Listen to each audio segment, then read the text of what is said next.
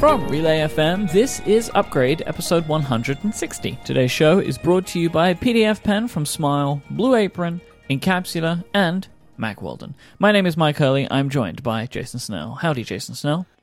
Howdy, Mike Hurley. We're in a very busy time right now, I feel like. There's much stuff going on. We've got an action-packed show today. We already have things for next week. It's a busy, busy time. It is. There is so much going on. We could dive into the details of how we have to schedule these episodes. Nobody cares about that, Jason, because it's time for Hashtag Snell Talk. And today's question comes from David. And David says, by now, we know Jason's favorite food, favorite beer, and favorite Star Trek. What is his favorite board game? Childhood edition is probably Sorry, or as they say in Canada, Sorry. And adult, probably Carcassonne, if that counts as a board game. It's sort of, you have to build the board, but I like that. I like that one. It has a board, right? Every time we do family game night, I want to play Carcassonne, and that's not allowed because we have to play other games too. But yeah. Mm-hmm. If you would like to submit a question to open the show, can be, as obviously we have gone over many times, basically about anything, just send a tweet out into the world with the hashtag SnellTalk. It goes into a document.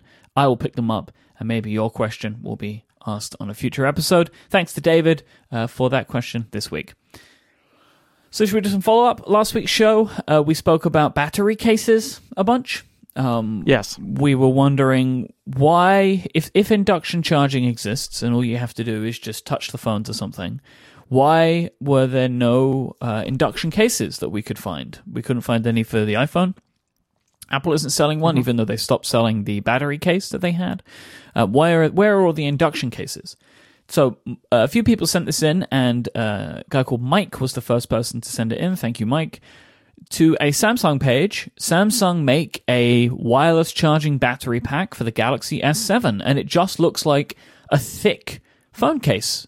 So this is it, right? This is the thing that we were looking for. You just drop it in, and you're ready to go. For some reason that makes me raise an eyebrow, this is currently $20, $70 off on Samsung.com. Maybe people aren't buying it, I don't know, but I think that is an interesting, I guess because it's the S7, right? Everybody wants the S8 now. I guess that's what it is, right? Because it's an old phone. Right. So that would make sense. It sounds like there are physics. This may be an example of something that was created because somebody thought this was a good idea, but that there are physics issues. My understanding is that the transfer is inefficient. You need to have an inverter in order for this to work, and as a result, like you would waste. It would be bulky, and you would waste a lot of the battery's power in the transfer, and so it's inefficient. And the fact that this is not a common thing suggests that there are lots of really good reasons. Now, Apple doing inductive charging suggests that perhaps we will see another few companies try to get on this bandwagon, even if the products are bad. So that's something to watch for, right? Like if there's an inductive charging case that comes out for the iPhone 8 or 10, and we look at it, and it's like, this sounds too good to be true. It may well be, and that may be why there aren't so many of them. It's too bad because it's a fun idea, but yeah. I have some late-breaking news as well. Mophie, they have a product that's on their site right now, but is not ready to be released. It's currently unavailable for the Samsung S8, which is a wireless charging case, and this one looks fantastic. I expect it is really tricky though, as you say. So I'm interested to see how this goes. This is like a brand new thing that they have, so I'm intrigued to see how this ends up working out. So they have like a whole thing called Charge Force. It's like this thing that they're building. But it looks like it's not as simple as you would expect. Like there's this big pack that you have to put onto it. It all looks a little bit complicated, to be honest. But it seems like something that is starting to become more and more of a thing. But it doesn't seem like it is as easy as just putting a case on the phone. Like there are some issues with it, so I'll include a link to that in the show notes. But the Mophie one doesn't look as efficient as the Samsung one does. But for whatever reason, it doesn't look like Samsung have made one for the S8. So maybe it was just a tricky product to make, as you say. Yeah. I was in an Apple store like a week or two ago, and I heard something really strange, and I don't know about this. We're going to talk about the iPhone later on today, but I heard one of the Apple Store employees say that for the wireless charging to work, you have to have a specific case for it. Like the old cases won't work, is what they said. Like the new cases for the iPhone 8, they've been designed so that the power can pass through easily, but that the iPhone 7 cases won't work. I don't know if that's the case, but I heard a store employee say that. That's the case, you say.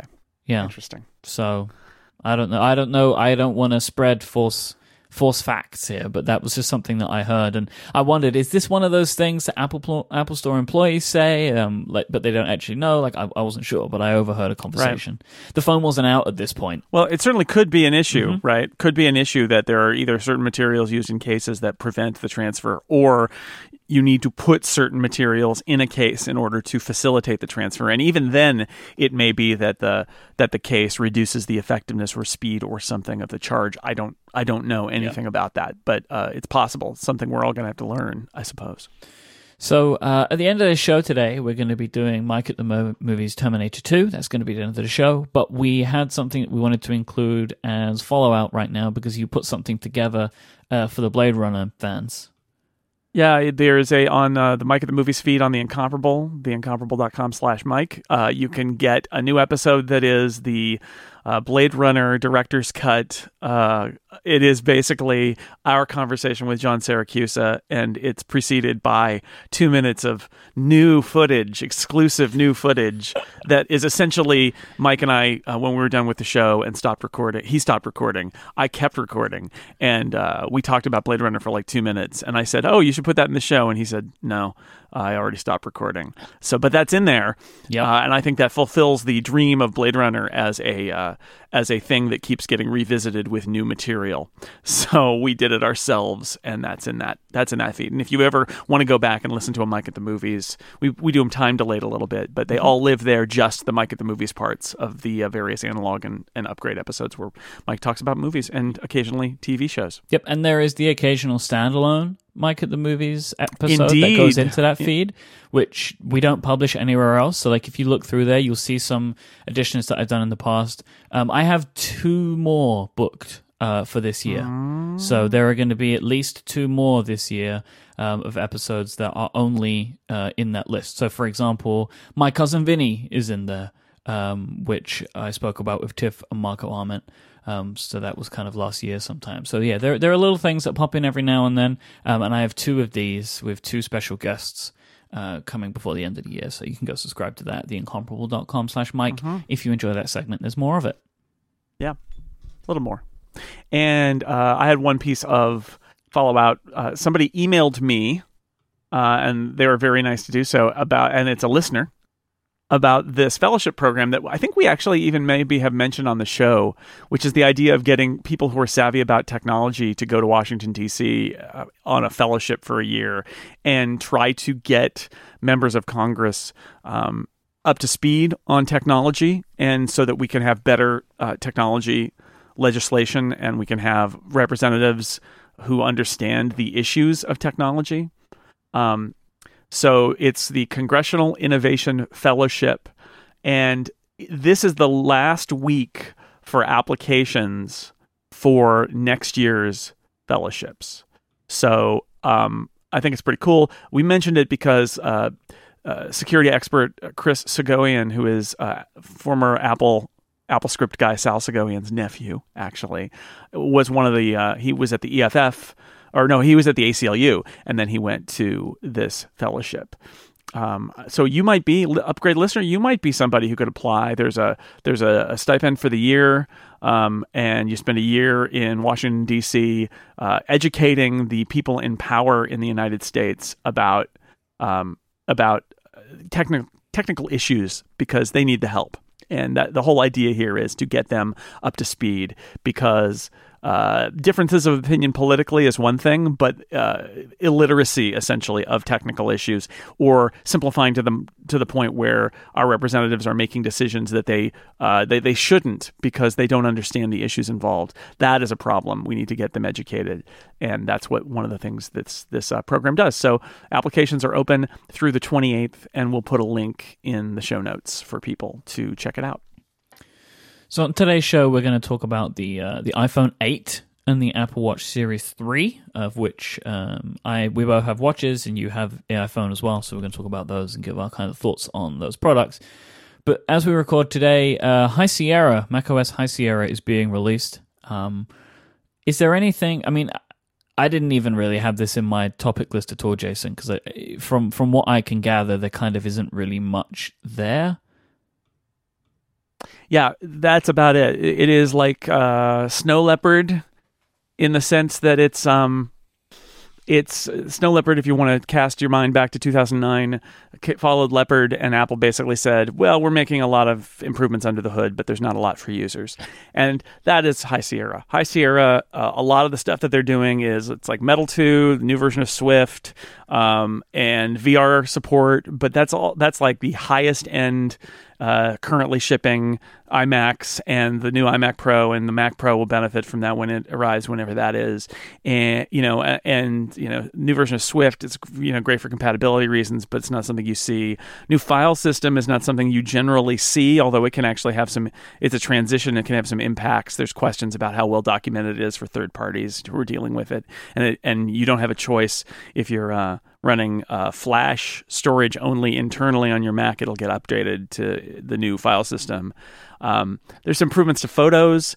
A lot of it is just compatibility improvements. They make changes on iOS and they want to bring those across, but there are very few direct user-facing features in High Sierra, to the point where I feel like the smartest thing for most people to do is probably to wait and see, and make sure that everything kind of shakes out and there aren't security issues and there aren't disk utility issues. And, eventually we live in a world where eventually you're going to have to update, because there'll be a critical security issue that doesn't get shipped to Sierra, but gets shipped to High Sierra. And if you're upgrading a relatively recent phone to iOS 11, you're going to need to, and you sync with Photos and iCloud Photo Library, you're going to need to turn off the new file formats, the HEVC and HEIF, if you want to see those files on your Mac, because Apple has chosen to not make Sierra compatible with those formats. That's High Sierra. Yeah, I haven't turned on HEIF yet, or HEVC, because I don't plan on upgrading my Mac for a little bit. So I've left those off on my current iPhone 7 Plus. Yeah, so it's one of the, I guess I would say it is the least compelling update to Mac OS in those 8 years, probably. It's not a must update. You will need to go eventually for compatibility reasons, but there's nobody pushing you to do it today. And so waiting and seeing might, given all the under the hood stuff that's changing, and that there's not a lot of direct user benefit on the top, that maybe the best thing to do is just wait for a while. And so I'd say this is one of the least compelling updates in the near term for users. I think it'll pay off. A lot of this stuff is going to pay off over time to the platform and to features that will come in the future. But as I once said to a developer who released a paid upgrade to their product that had almost no new features, because they spent the last year and a half building all of these incredibly necessary things under the hood to keep the product running and for the future of the product. What I said was, how do I recommend that people pay for nothing? And I know it's not really nothing. There's stuff happening underneath. But if you're a user, the changes Apple's making now for next year, that's a very inside baseball Apple thing of Apple changing this stuff. For the user, there's no direct benefit. So why? So just don't go. Unless you do see a direct benefit for something like wanting the HEIF and HEVC stuff to work on iCloud Photo Library directly, but there are very limited use cases. I think people who are really heavy users of photos Photos is the app that changes the most in High Sierra because it's a very, very young app and it has a lot of changes. I'm unclear. I need to check. There are a bunch of Safari changes, but Safari 11, which is the new version, Apple always makes the latest version of Safari available for the 2 previous OS releases. So you can install Safari 11 on Sierra and on it's currently available for Sierra. Like, you can get it right now. Yeah, you can get it on Sierra and also El Capitan. Yep. Even if you're 2 versions back, you can get it. And I think it's got like the video autoplay blocking and all that stuff in it. So you don't, if the new Safari is what you want, you can just download it. You don't need to update to High Sierra to get that. So again, yeah. So that's my short version of High Sierra. Maybe we'll talk about it later some other week, but I don't know. Maybe not, because there's not a whole lot there. Honestly, it's about the future, and that's great, and it's about compatibility, and that's fine.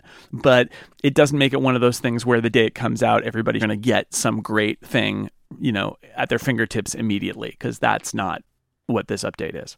Okay, Jason, let me take our first break of this week's episode, and then we'll move on talking about new hardware. Today's show is brought to you by Mack Weldon. They make the most comfortable underwear, socks, shirts, undershirts, hoodies, and sweatpants that you're ever going to wear.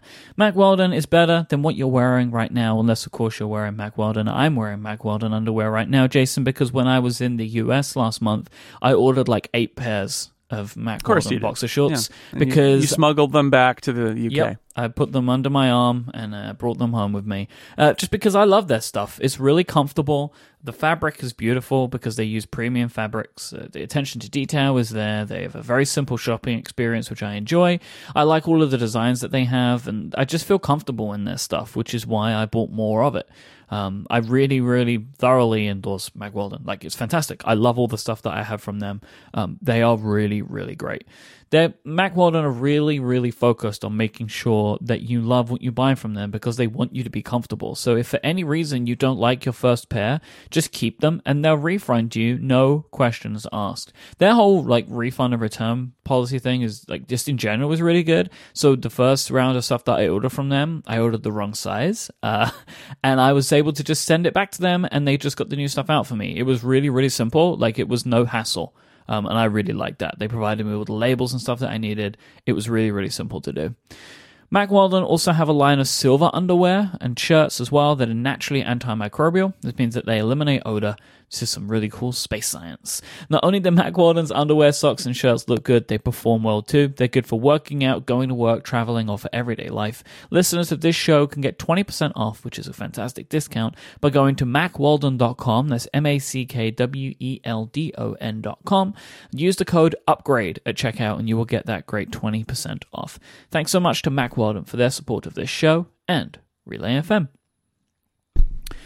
So you have the iPhones 8? I do. I have iPhone 8 Plus and iPhone 8 here.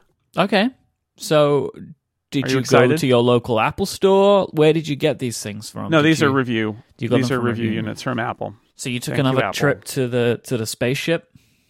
I did. I took another trip to I got my briefing in the Apple store. Oh, interesting. I guess they have what is being called the boardroom type thing, like a room in the Apple store.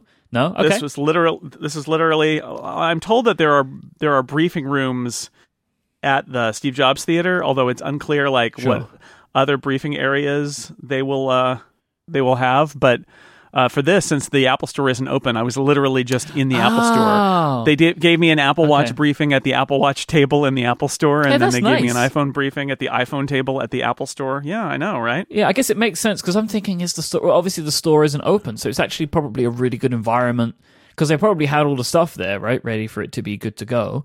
So that's actually a pretty cool environment to have a briefing, is in and amongst the store and the products. The town hall. Town hall. Was it town center or town hall? I forgot. Whatever one it is, that's where you were to get your briefing, to get your products. I'm not sure it was either of those things, but it was just their briefing center is where it used to be. They have a briefing center. So, what devices exactly do you have? What colors are they? These are white fronts, and it's a silver and a gold. You have the gold. Okay. Again, as always, it's really difficult to ask you these types of questions. But do you have any opinion on the gold color? No. Okay. I mean, I can tell you the problem is that the gold and rose gold kind of gradation involves a light amounts of red hue that I can't see. You can't see. That's such a shame. So what I would say is what I've been told, and it seems right, is that there is I can see some differences, but it's a level. It seems so subtle to me, and I know it isn't subtle to other people. But what I would say is the new gold is neither the old gold or the old rose gold, but somewhere in between. Somewhere in between.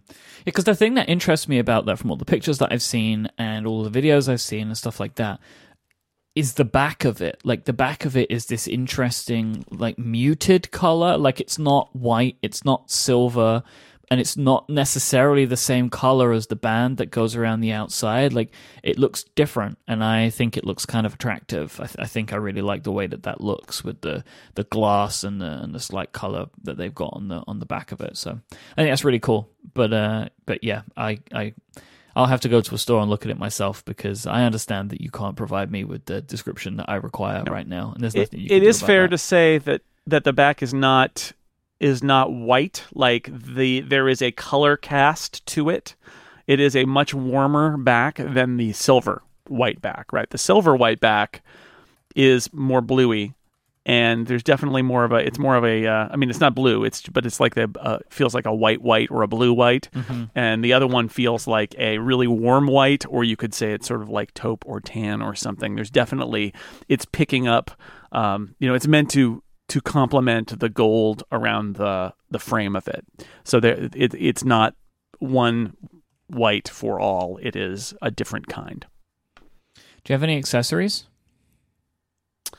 I do. I have I have a charger, and I have some cases. When you say a charger, do you mean a wireless charger? Yes, I do. Okay, cool. We'll talk about that in a minute then. Going back to the look and feel of the device, how does it feel to have a glass back on the iPhone? How does that feel? It doesn't feel that different to me, but that's because I used the iPhone 7 with the jet black covering, and the jet black coating is basically the same. The jet black coating is it's got the same feel to me as the glass back. I feel like that was a preview of, at least tactilely, what the 8 feels like. So if you heard people talk about, there's going to be I can take my case off, because that was the case for me. Is I used a case on the 6 and the 6S, and I stopped with the 7 because I got the jet black finish. The glass is unlikely to get micro abrasions like the jet black, although the micro abrasions on the jet black did not bother me one bit. But it's less likely to happen on the glass back. But yeah, it's that feel. It feels very much like that phone's feel.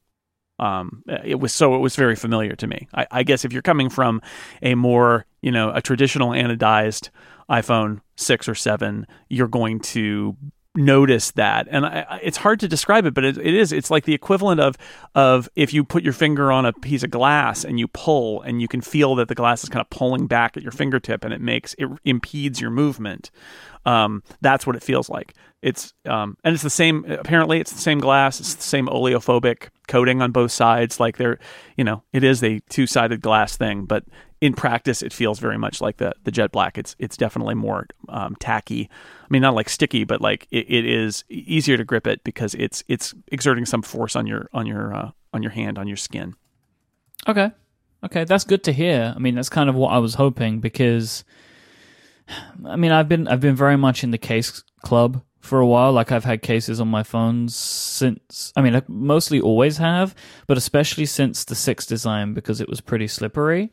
But I would ideally not, I think I would actually prefer to not have a case on my phone.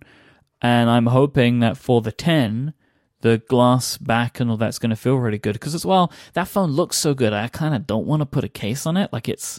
So yeah, maybe the glass will be enough. I'm willing to try it out, but I do know, and I have seen many reports, that to replace the backs on these is actually pretty expensive.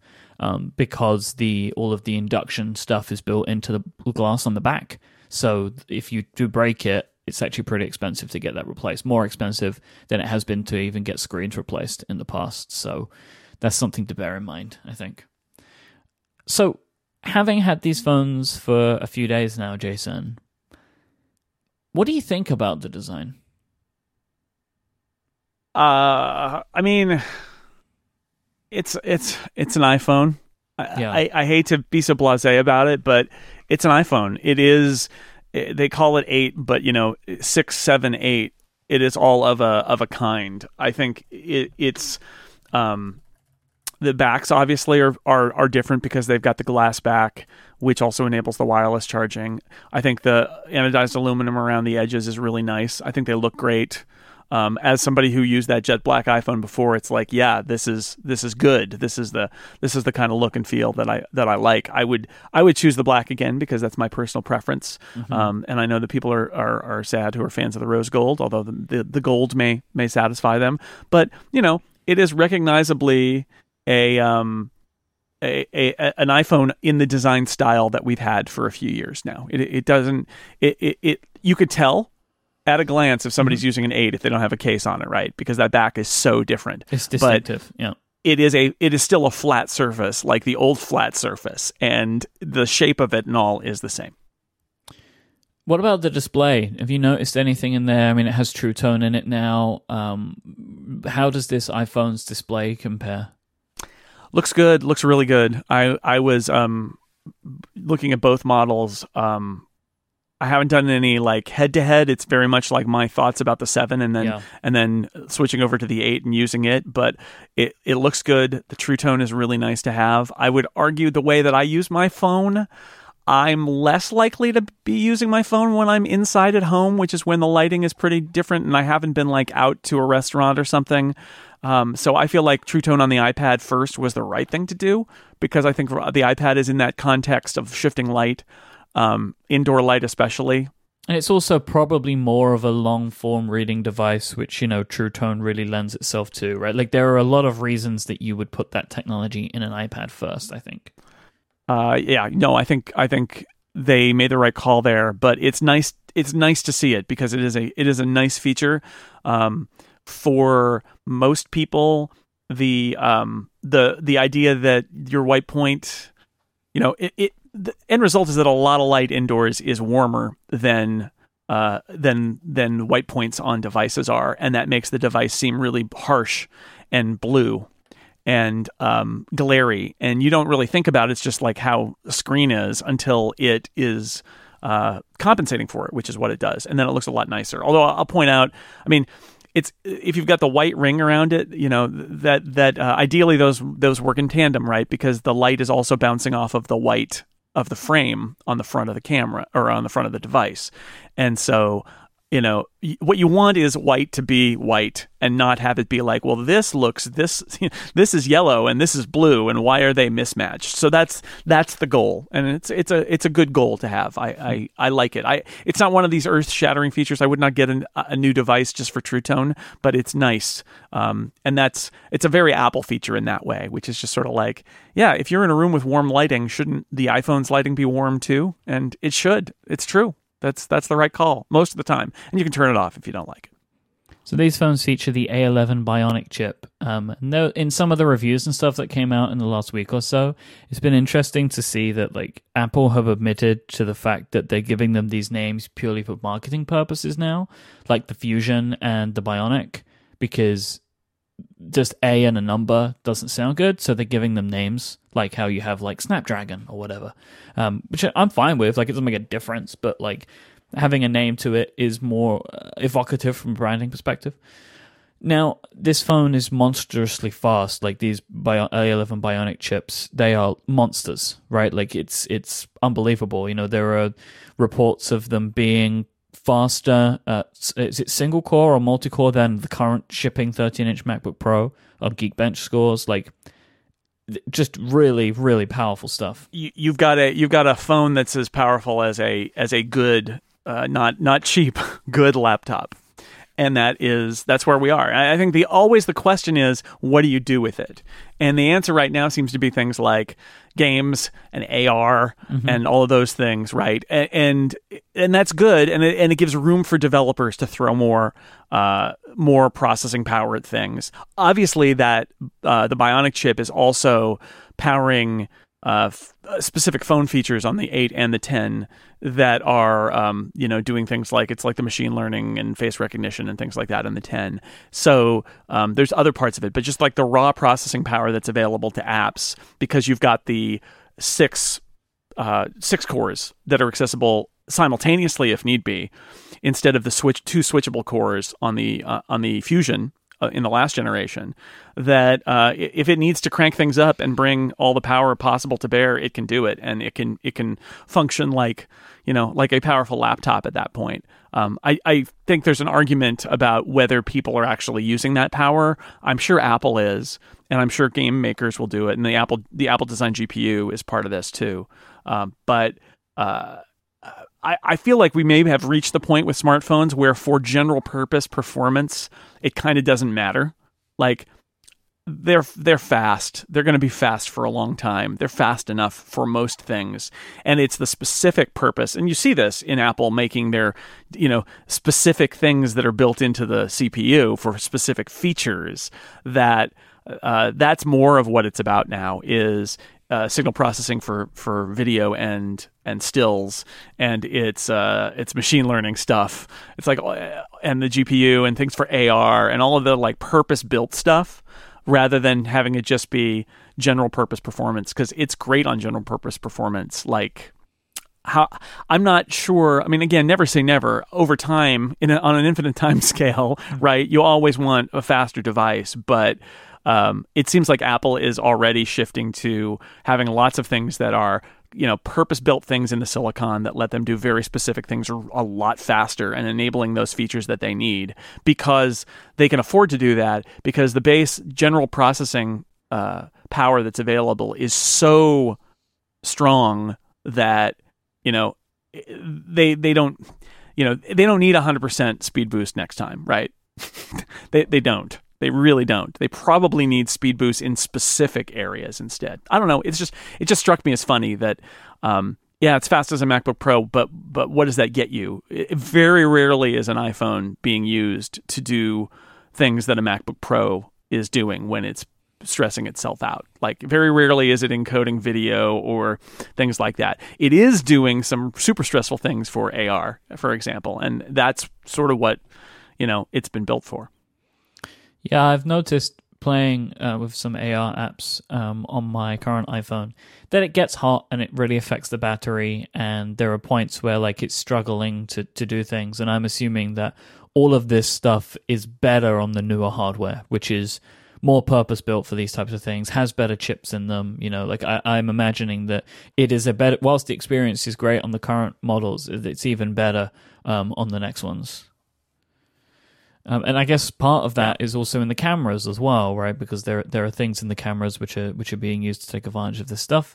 I wondered if you've noticed anything about the cameras, and if you've had any, if you've been able to play around with the new portrait mode stuff, and what your opinions are of these features. Little bit still early. The portrait mode stuff is interesting. I mean, it benefits from the right lighting. I mean, that's the irony of it. It benefits from the right lighting, because there is only so much that the algorithm can do, especially for the spotlight, right? You need for it to be at its best, it needs to be well lit in a certain way, and then it can do its magic. But it's fun to play with. I think the radial UI for the different portrait modes is really weird, especially since the regular camera interface has the swipe to move between modes.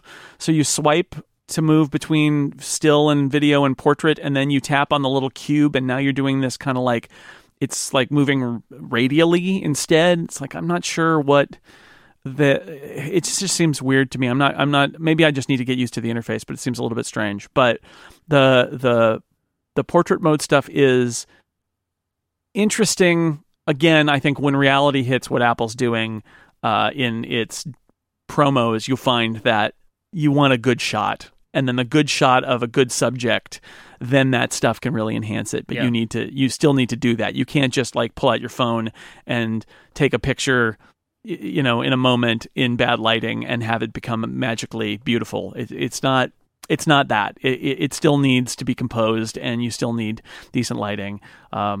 I haven't tested low light performance yet. I shot some video in 4K, 60 frames per second. That was amazing. I watched it on my 4K TV. It looked great. The video quality is great. It's a good camera. Apple's always pushing forward with cameras, and this is another step forward. I mean, I hate to say it, but so many of the stories of new iPhones is Apple pushed everything forward another step. And if you're only one step behind, is it a must buy? Probably not. But if you're 2 steps or 3 steps behind, then you get all of the steps last year and all the steps this year combined, and that's better. Like my wife is on a 6 and she's going to get an 8, and that's going to be great. Right, because she's going to get all the 6S and 7 and 8 improvements all rolled into one, and that's a massive upgrade. That's amazing, and I think those are more common than people going from the 7 to the 8, where everything is the increments. It's just everything's better, but rarely is it one of those moments of like, oh my God, I can't believe how much better this is, because it's more just Apple just keeps pushing the ball forward relentlessly every year. Matt Panzerino at TechCrunch had a really good review of the phone where he focused on it being a camera primarily. And I put this in the show notes because there's one feature that I'm really, really impressed with and looking forward to, which is the performance of the flash. So there is a new type of flash technology. It's slow sync flash, which I always have loved on point and shoots before. And the idea there is it's a great feature. In certain circumstances, it really makes your photos better. Yeah. And Apple hasn't done it before. And the idea there is you flash the flash, but you leave the shutter open longer outside of the flash. And it basically lets you increase the dynamic range of your shot, because if you just open the shutter when the flash is illuminating, you're going to get that bright foreground, that person in the foreground who's been flashed. And because that's it's a small shutter time, you're going to get them and they're going to be clear, but the background, because the background is dark and the shutter was not open very long and the flash didn't illuminate the background very well, they drop out. And everybody's seen these photos where it's a flash photo and it's like somebody's in space, or right? You can't see very much behind them, but they're in relief. The slow shutter keeps the shutter open, so the flash goes, but it also is collecting light for longer behind, around that person. The darker stuff is more visible, and it can make for great, like if you're taking a picture of somebody at sunset and the sun's going down, it's pretty dark behind them, but the sunset is there and it's spectacular. If you take a flash photo of them standing in front of the sunset, you get them and no sunset, right? Mm-hmm. But with the slow shutter, you get them and the sunset, because you get the light collected off of them from the flash, but then the shutter stays open and collects more light from the scene behind them. Mm-hmm. And sometimes it looks a little weird, depends on the timing, and I think Apple's probably doing a lot of very clever algorithms to try to make this work better. But I've taken some amazing slow shutter shots with my point and shoot over the years in those, vacation situations and things like that, where you've got a beautiful background, but you've got to light the foreground. So, Panzerino's article is great because it's basically a review of the iPhone 8 as a camera first, which I think is I think it's smart. I think because that the truth of it is one of the most important functions any smartphone has is as a camera. I also noted from reading stuff around that the iPhone 8 line, and I guess the 10 will be the same, by default HDR is on and always on, and it doesn't save the other image in your camera roll anymore. And you can make these changes if you want to. But yeah, you can switch this all on in iOS 11 on your current devices, but Apple believes that they've done a good enough job with the HDR now that it will produce a better picture basically every time.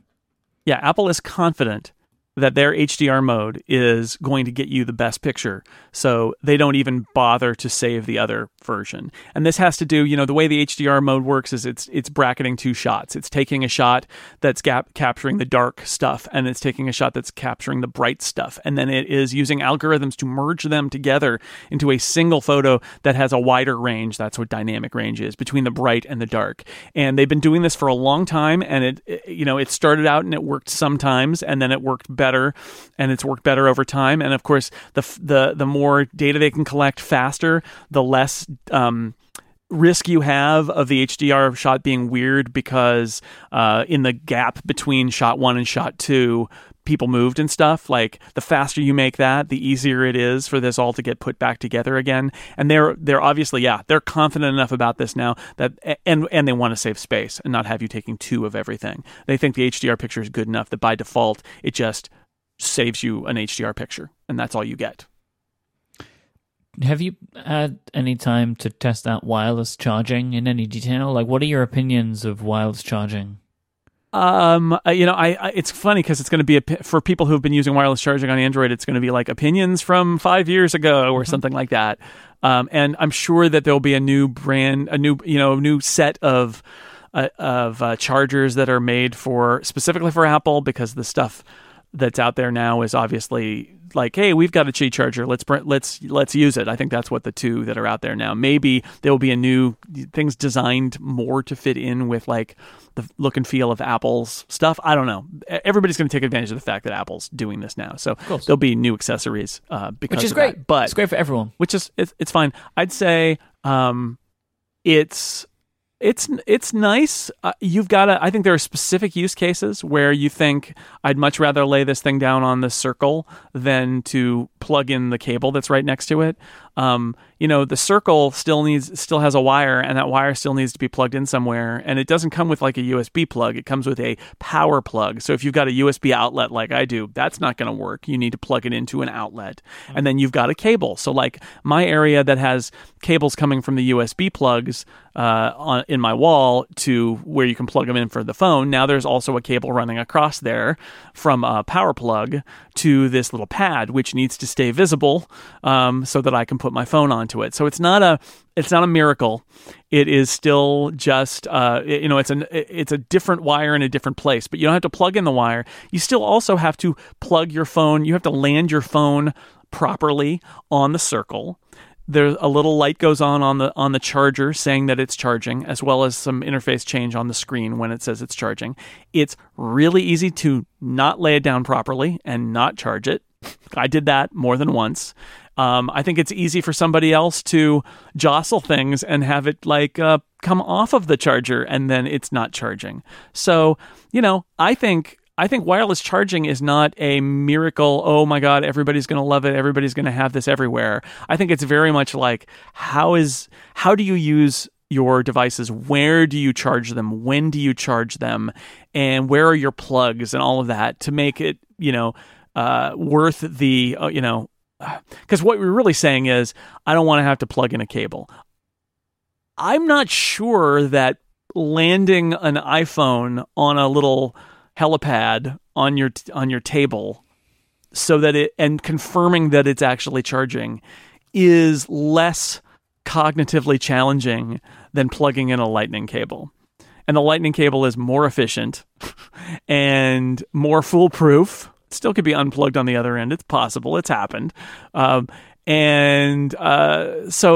I don't know. I guess it's a nice option, but I think that you should not, people out there who haven't tried it, don't assume that you're absolutely going to want to do it and it's going to be the best thing ever, because I think for some people it will fit their lives, and for other people it'll be like, why do I have this? Now instead of having a little white cable, now I've got a plastic puck sitting somewhere.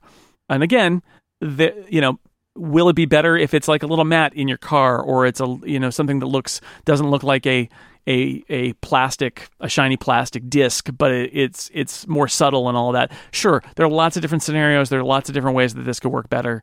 But my initial response is it's cool and all, but I'm not sure I would choose it over just I think plugging in my phone is fine, honestly. Having used it for a few days, it's like, it's novel to land it on the little puck, but I it seems more foolproof and not any harder to just plug in a lightning cable at that point. When Phil Schiller introduced the AirPower thing on stage, he specifically called out travel as a thing. Like, when you go traveling, you don't want all the cables. I could see myself wanting to have the AirPower thing for travel, right? So I just have this one thing that I put on the nightstand wherever I go, and it charges everything. Mm-hmm. I don't know if I really want this at home, because I have some really nice docks that I use. I use the Studio Neat docks, and I like them. I like them because they stand everything up and they keep it all in place. And I don't know if the wireless charging, for those reasons, is going to be that helpful to me, because then I'm still going to need two things, right? Because I can't wirelessly charge my Apple Watch, so I'm going to need something for that for now. So yeah, I feel like it's good that it's there as an option now, but I'm also pleased that they didn't take away the Lightning connector. Yeah.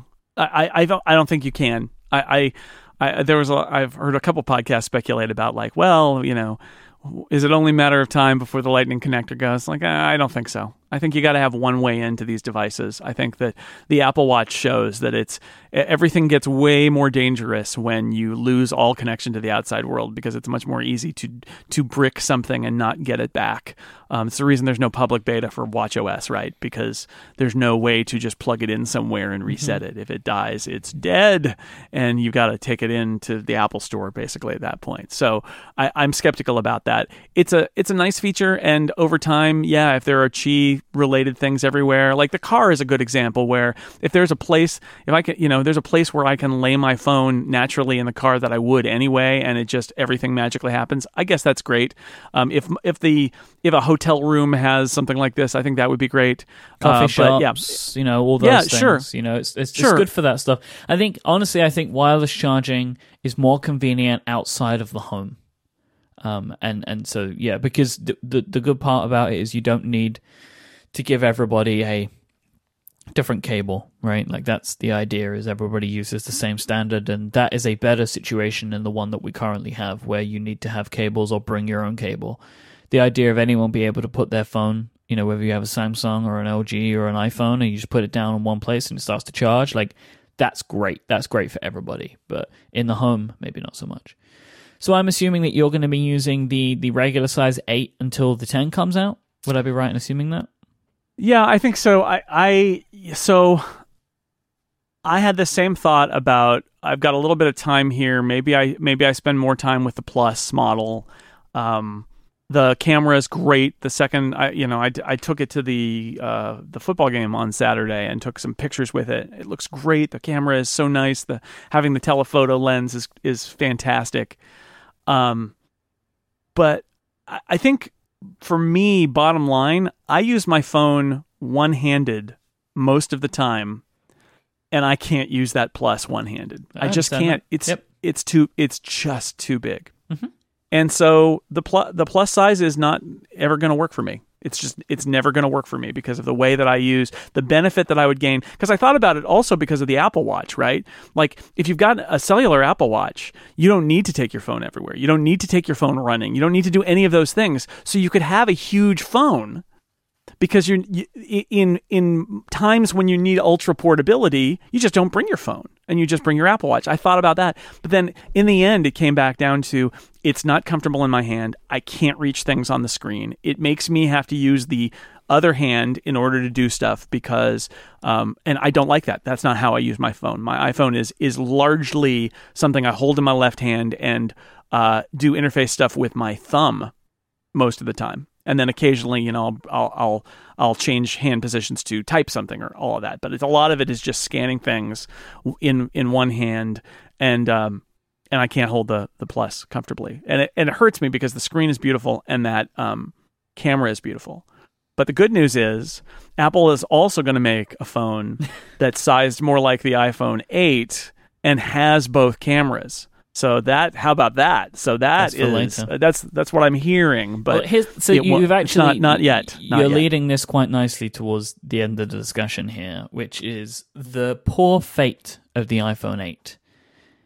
This is, I think, a much bigger jump phone to phone than the 7 was to the 7S, maybe even the 6S to the 7 in some instances. Like, the amount of features, the change in design, the change in materials, it's a really good update. Like, I think it is giving the customer more, especially than the 7 did, and the 7S. Sorry, the 7 did. We didn't have a 7S. Did we? No, we didn't have a 7S. No, 6S we did to not the have a 7. 7S. Oh my gosh. The 8, 6S the to 8 is the 7. 7S. Yeah, something like that. So I'll rephrase that. From the 6S to the 7, I think that the 7 to the 8 is a much, much better upgrade. But it is getting completely overshadowed by the fact that the 10 is coming. And I feel sorry for the iPhone 8 because I wished that this was the phone that I got for my previous generation. Because I remain that, like, my 7's fine, but I don't really feel like I got that much out of it. You know, I lost things. You know, like I lost the headphone jack and I lost the 100% reliable home button with no reason really for why that came out. Don't at me. There's no reason. And I think that the 8 is great. Like, there is a lot of really interesting things in this phone, but the 10 is just around the corner, and it's like this huge X that is like shadowing over the 8 is how I imagine it, right? And it's just, there's nothing that can happen. Every review talks about the 10.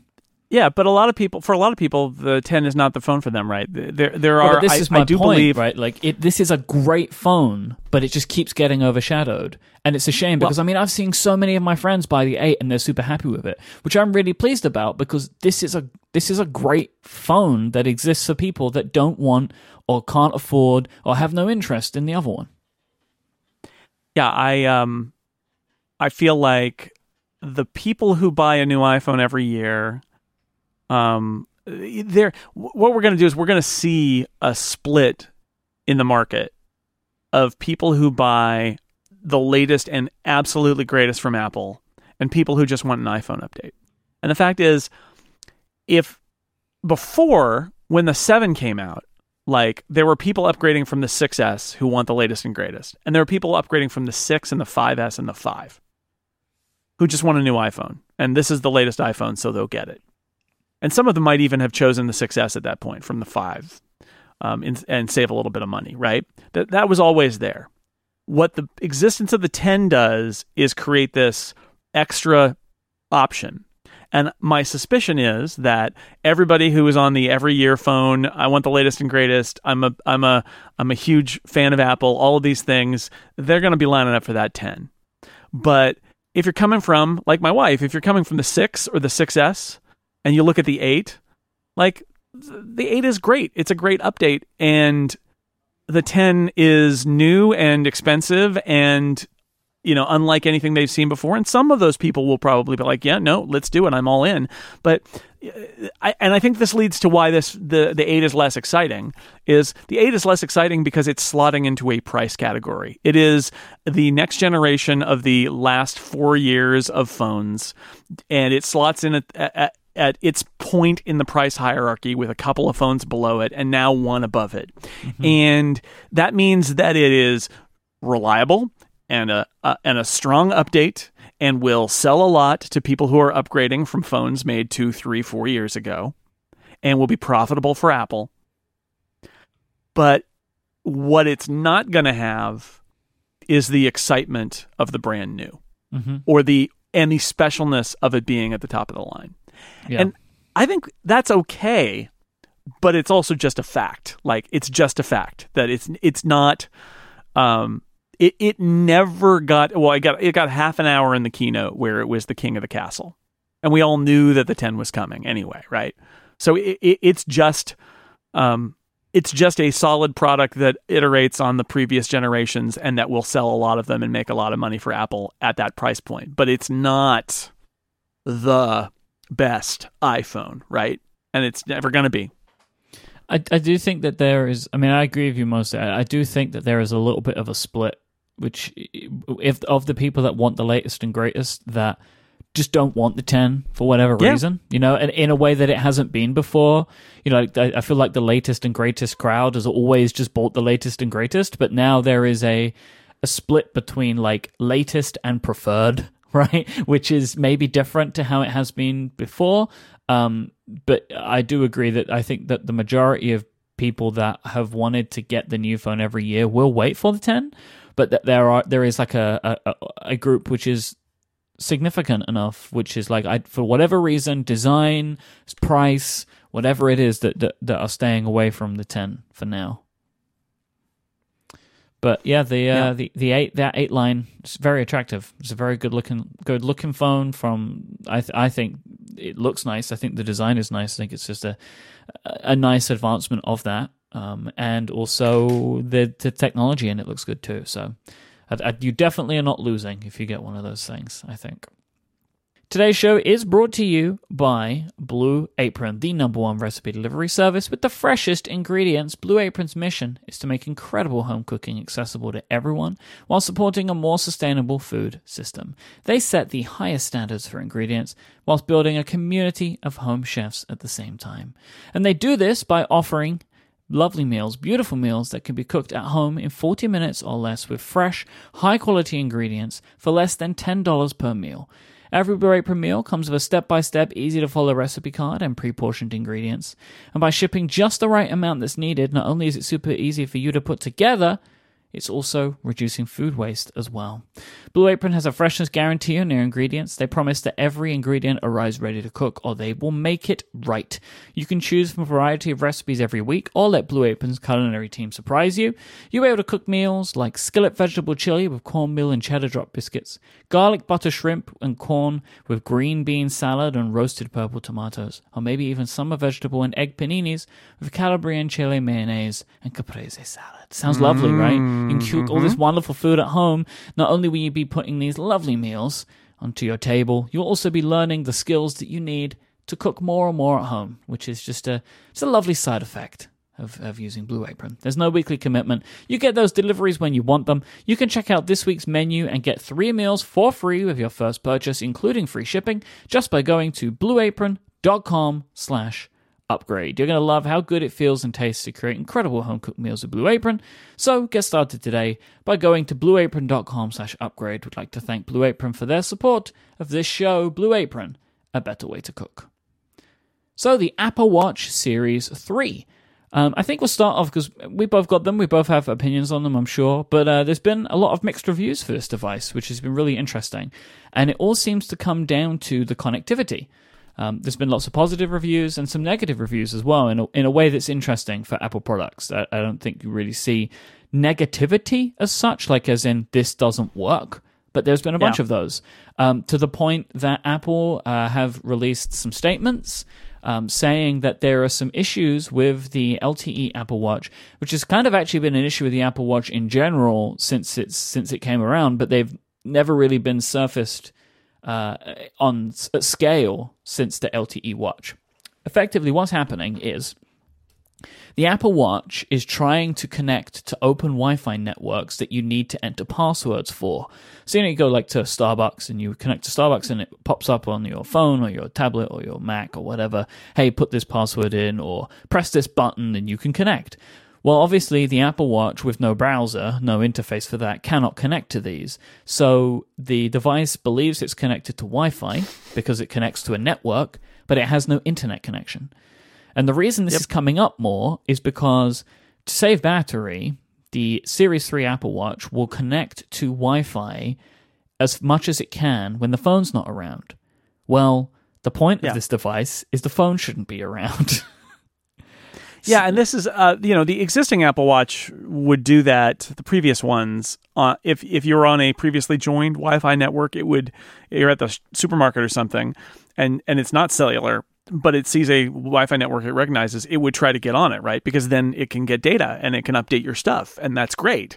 But obviously something happened in watchOS 4 that caused this to happen in networks that it hadn't successfully connected to before with captive portals that it can't possibly log into, and then it would just sit there on the dead Wi-Fi, and that meant your phone. I mean, I've had that happen with other devices too, right? I had that happen with a Nintendo Switch at a hotel where it was a captive portal and the switches web UI, which it does have, but sometimes on some corporate Wi-Fi networks or hotel Wi-Fi networks, it won't slide up the login panel no matter what you do, and you just can't get on that Wi-Fi network. It's just impossible. And it's a little bit like that here, where it just, there's nothing that the watch can do at that point, and it's not smart enough to say either don't connect there or I can't get an internet connection on the Wi-Fi, so I'm going to bail back to cellular. And Apple said they're going to do a software update, but that's on Apple. I experienced some issues with the Apple Watch 2. I have the Apple Watch Series 3 with cellular, and it definitely feels like there are software. It feels to me like in certain circumstances, and once everything is set up and running, that it works pretty well. The problem is what people found about the Wi-Fi, where they said the cellular didn't work. It's not really accurate. What was happening is that it was connecting to Wi-Fi networks it shouldn't be. When I'm not near any of those, I haven't seen that feature at all, but when I'm not near Wi-Fi or something, cellular works great. I had an issue where I set up the watch. The next day, I went out on a bike ride with just the watch, listening to music, and it worked pretty well. And then it rebooted. Like Apple logo on the screen. Yeah, so this is a thing that you're going to notice more. Ding ding in my AirPods as like, oh, I've lost the connection and the watch is gone and the music stopped. Mm-hmm. And then I got it going again and it did it again. So I have noticed with my Series 2 that every now and then I'll catch the Apple logo. The watch seems to reboot quite frequently, but you maybe don't notice it.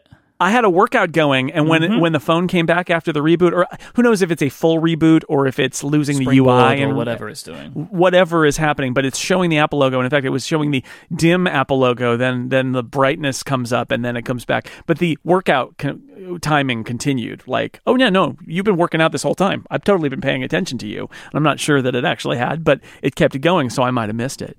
And except that my music stopped, and the AirPods depaired with or disconnected from the device. And so that was something. I also had a case where Bluetooth just disconnected my AirPods spontaneously. So that was not good. Mm-hmm. And then the weird thing is then I came home and I noticed also that my bike, the bike computer, on the workout wasn't measuring distance or speed, which doesn't make any sense, right?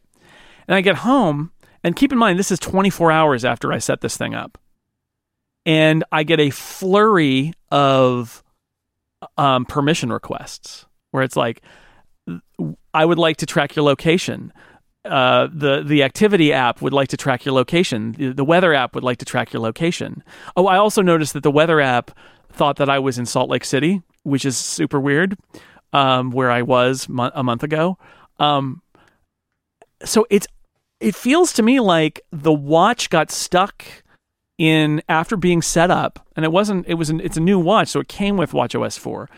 After it got set up and restored my data and all of that, it got stuck in a weird place where it should have been asking for permissions for location and stuff like that, but it didn't. It got stuck. And I wonder if that might have actually had something to do with the reboots, is that it was in a weird state where it was restored, but it wasn't restored all the way. I can theorize it about all I like. The fact is, I went out for a workout with listening to music, and it failed me 3 times, twice by rebooting.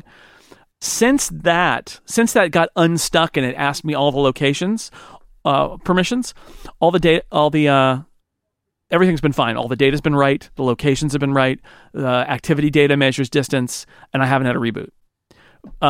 Which is why I'm saying, like, I wonder if this is one of those issues where they really tested the watch in use, but didn't test it quite as much in setting up from zero and migrating from a backup. Okay, so maybe it gets better over time. Right? So that's just a theory, because I haven't seen those behaviors since then.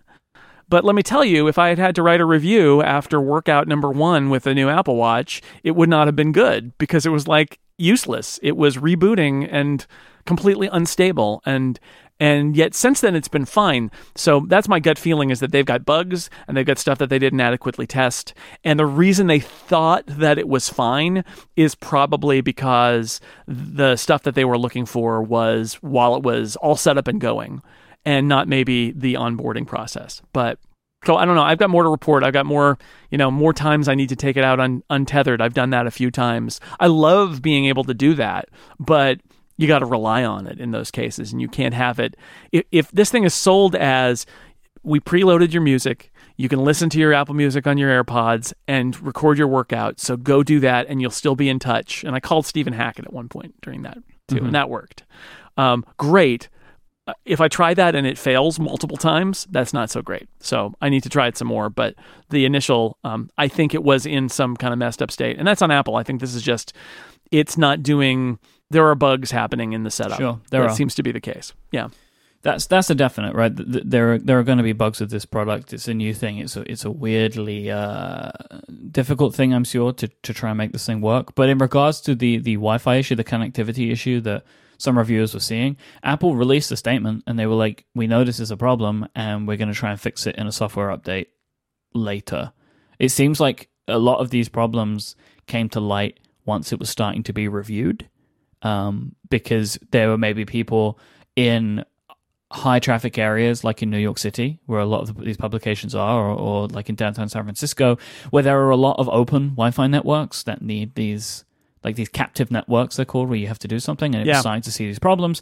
So now Apple needs to try and fix this, and I don't know how they're going to do it, and it's going to be interesting to see how they do it. Well, but I think they already had this behavior, and then it isn't working in watchOS 4, because the whole idea is that if the watch hasn't connected before to that network, and it appears open, but it can't get data out, then it needs to just be like, nope, I can't do that, but and move on. Right now. And it isn't. Mm-hmm. So they should be able to fix this. And like I said, I think they have code that already addresses this, that's in watchOS 3, and something happened and it's not working right in watchOS 4. So I'm hopeful that this will be a pretty easy fix. But yeah, whoops, ouch. That said, there's a lot I like about it. You've got one too, right? Yeah, I do. I got mine on Saturday. Yeah. So there's a lot I like about it now that it's up and running, but it was a rocky setup process. So I will say that I was actually impressed with the general setup flow, right? Like, I know that you have problems like initially. Oh, totally. But the actual setup of the product itself was one of the nicest that I've used in a while. So let's one of our episodes that got a lot of acclaim a couple of years ago was when we talked about the upgrade experience, right? Mm-hmm. And we really kind of ripped into Apple about how setting up an Apple TV was hard. Setting up a new iPhone is hard. Getting a new iPhone should be one of the happier days of your year, right? It's like, yay, new stuff to play with. This is awesome. Hooray. And instead you get frustrated because it's like taking forever and it's confused about what apps it can download, and downloads stall out, and you have to enter in your password 1 million times and approve a bunch of different screens. And we really, rightfully, I think, gave Apple a lot of stick about that. They are way better at it now than they used to be. If you had an iPhone running iOS 11 and you updated to a new iPhone this time, so you updated your old iPhone to 11 and then you bought a new iPhone, you get to use their new transfer technology, which is very much like the Apple Watch setup, where you take a picture of the screen of one from the other, you put in your passcode, a whole bunch of your data comes over automatically, and it dramatically reduces the amount of time you spend fiddling with settings on your new phone. There's still some stuff you got to re-input and authorize and all of that, but it's so much better than it was before. The Apple Watch onboarding, similarly, they did a very good job. There was not a lot of fiddling I had to do, not a lot of messing around with details, because it restored from a backup that was my other Apple Watch. And, I had issues later where it seemed to get in a weird state, but the actual walkthrough was fine. And the Apple TV 4K, because I got one of those this weekend too, that's, again, same deal. They have the, bring a phone near it, and that they had that, I think, last year too. And it copies off a bunch of the settings so I don't have to deal with it anymore. So in all of these cases, Apple has done a lot better on the onboarding than they had 2 or 3 years ago. And they deserve our appreciation for that. Like, they have made a lot of strides there, because that was an area that needed a lot of help, and they've done a pretty good job, especially on the iPhone. But the Apple Watch is a good example too. So fair, I think, for us to mention that. Yeah, like, I really liked that all I did was I had my Apple Watch, I took it out of the box, I turned it on, and because my phone was close by, it was like, do you want to set this up? I was like, yeah, I do. Like, thanks. And the backup had already been completed from the previous watch, so it was already there. Something that I was blown away by, right? I'm setting up Apple Pay, and I ask for them to text me a code, my bank to text me a code. The text comes through. The code that was in the text was automatically pre-filled when the text came in. So there's something going on with machine learning, I'm sure, that read the text message and put the code in for me. I was like, oh my God, this is amazing. It does that sometimes when it knows that it's receiving its own verification code. It just knows, oh, that's mine, and it takes it. And then I really liked that they've added this. I assume this is an watchOS 4 thing. When the watch is setting up, because it takes some time, right? Like, it's got that spinning thing, like it is filling up. There was this new kind of like Apple Watch Basics guides thing, which teaches you about what they call to press firmly on the screen. So it's not called 3D touch or force touch. Like, it's just press firmly for more options. It tells you about the digital crown and a side button. It just explains what they do, so you can actually do something while the watch is doing whatever it's doing. I assume it's like restoring from the cloud is what it's doing. For the LTE stuff, I was really surprised about this. I get 6 months of unlimited data for free with EE.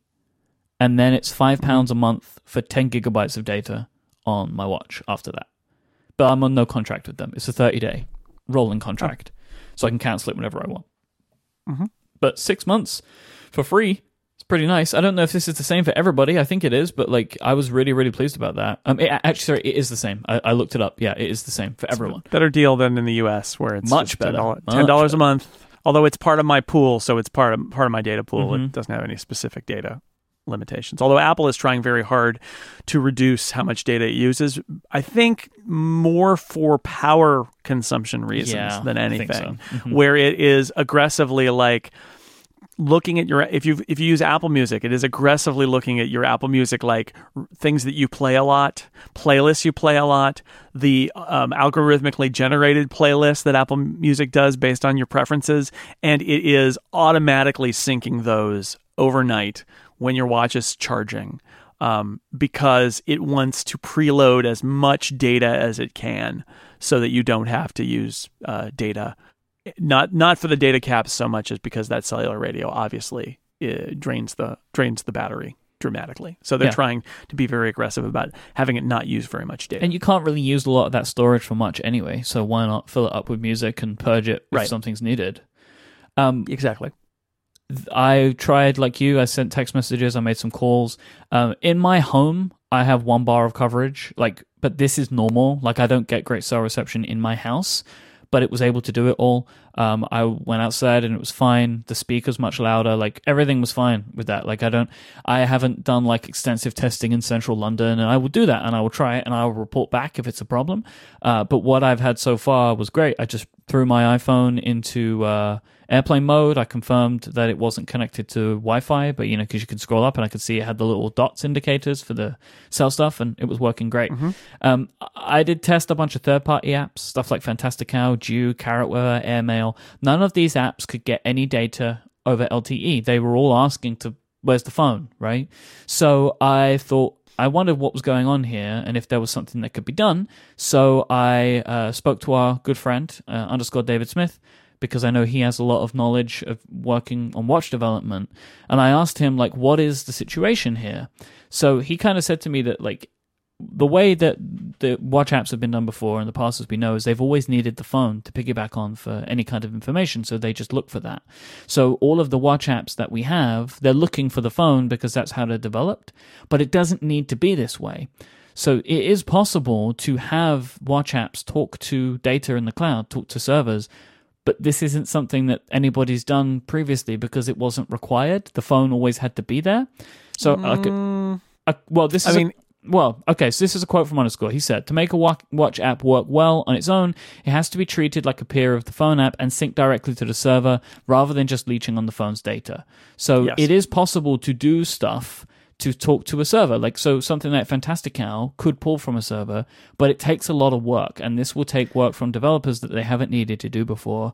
And I'm keen to see if this is something that people are going to put effort into. So watchOS 3 let the watch independently connect to Wi-Fi networks without the phone around. Mm-hmm. And developers were told at the time, like, you can use this feature. I think the right way to say it would be to say that was such a rare use case that there was no reason to completely rebuild a watch app to operate independently for the circumstance where you happen to be on an open Wi-Fi network with only your watch and your phone not around, right? Yeah. Whereas now with the cellular, the use case is dramatically expanded, and which is why. So it's not as if developers couldn't have done this last year. It's more that they had no good reason to. Yeah, and the I cellular wasn't trying to capability say gives them that. a reason to. I may not have phrased it very well, but it's more just the case of like, it is possible to talk to the cloud, but apps don't do it because there hasn't been a requirement. But it will and because take initially the only way these apps worked is by talking to their buddy on the iPhone, right? And now things have advanced to the point where. But you can see, I mean, to people out there, what Mike said really makes sense if you think about it this way: that you have to re-envision your watch app to be more independent and behave as like an app instead of just behaving as a client that sucks data out of the iPhone app that goes with it.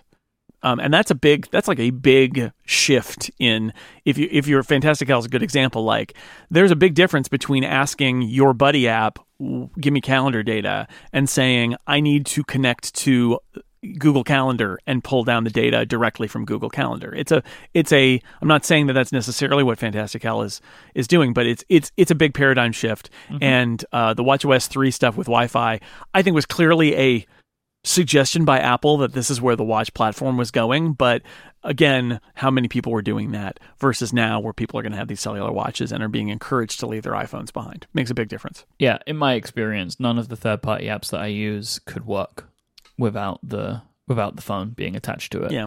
So I think it's going to be interesting to see what happens here, because there is more of a use case than ever for developers to do this. But are they going to? Like, is this time investment going to be worth it for their watch apps? I think it's going to be a case of waiting and seeing.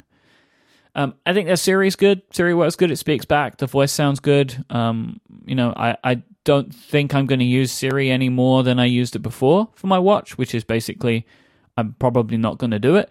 But it's there if I need it, and it's better. Mm-hmm. General performance feels much nicer, feels way snappier. Some animations, so like, every now and then I get a notification and I'll dismiss the animation on it.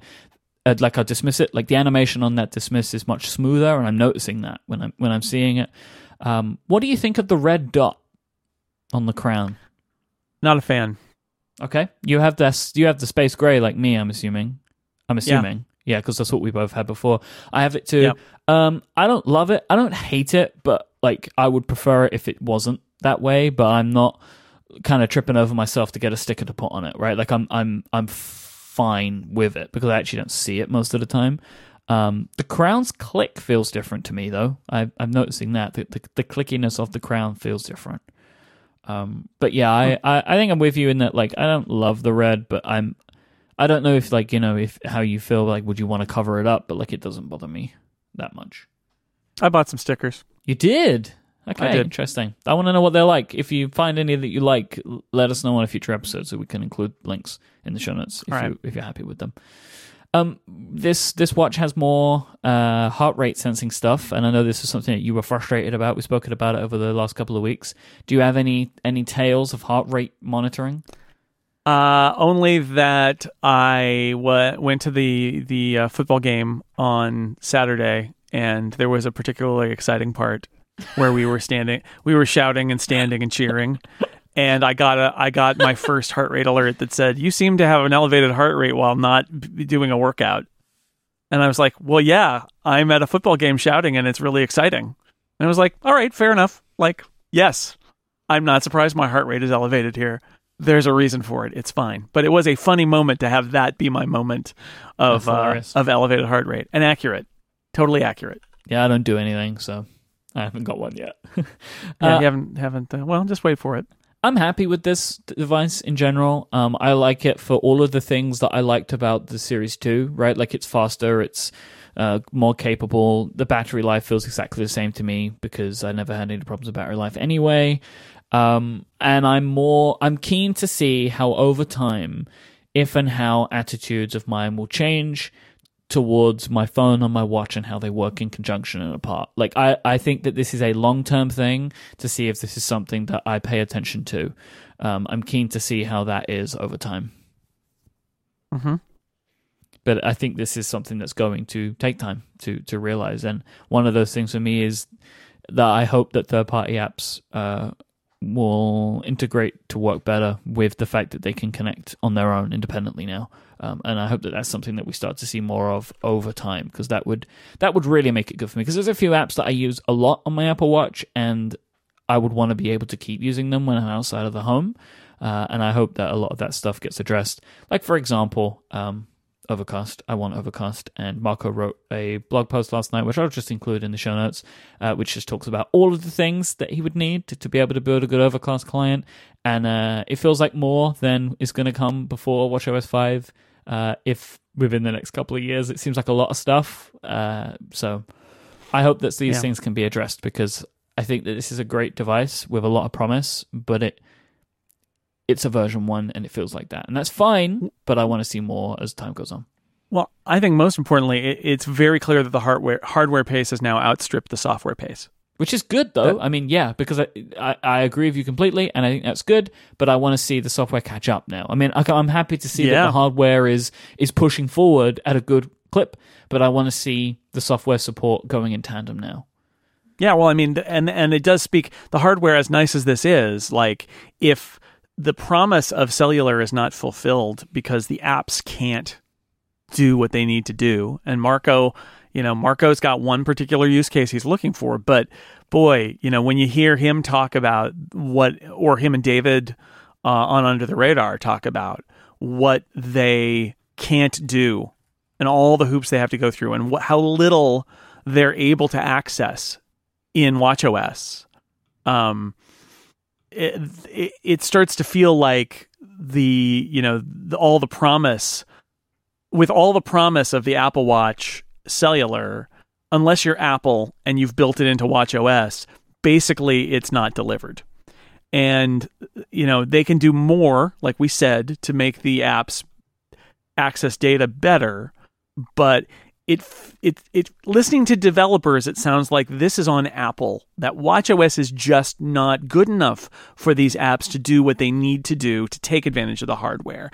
And that means, that lessens the impact of the hardware. That makes it less likely that it's worth it for you to get an Apple Watch with cellular right now, because outside of the stuff that's on the device, the third-party app stuff is not that great a situation right now. Mm-hmm. And like the podcast is a perfect example. Marco's trying desperately to find a way to play podcasts on watchOS and on cellular and can't really do it.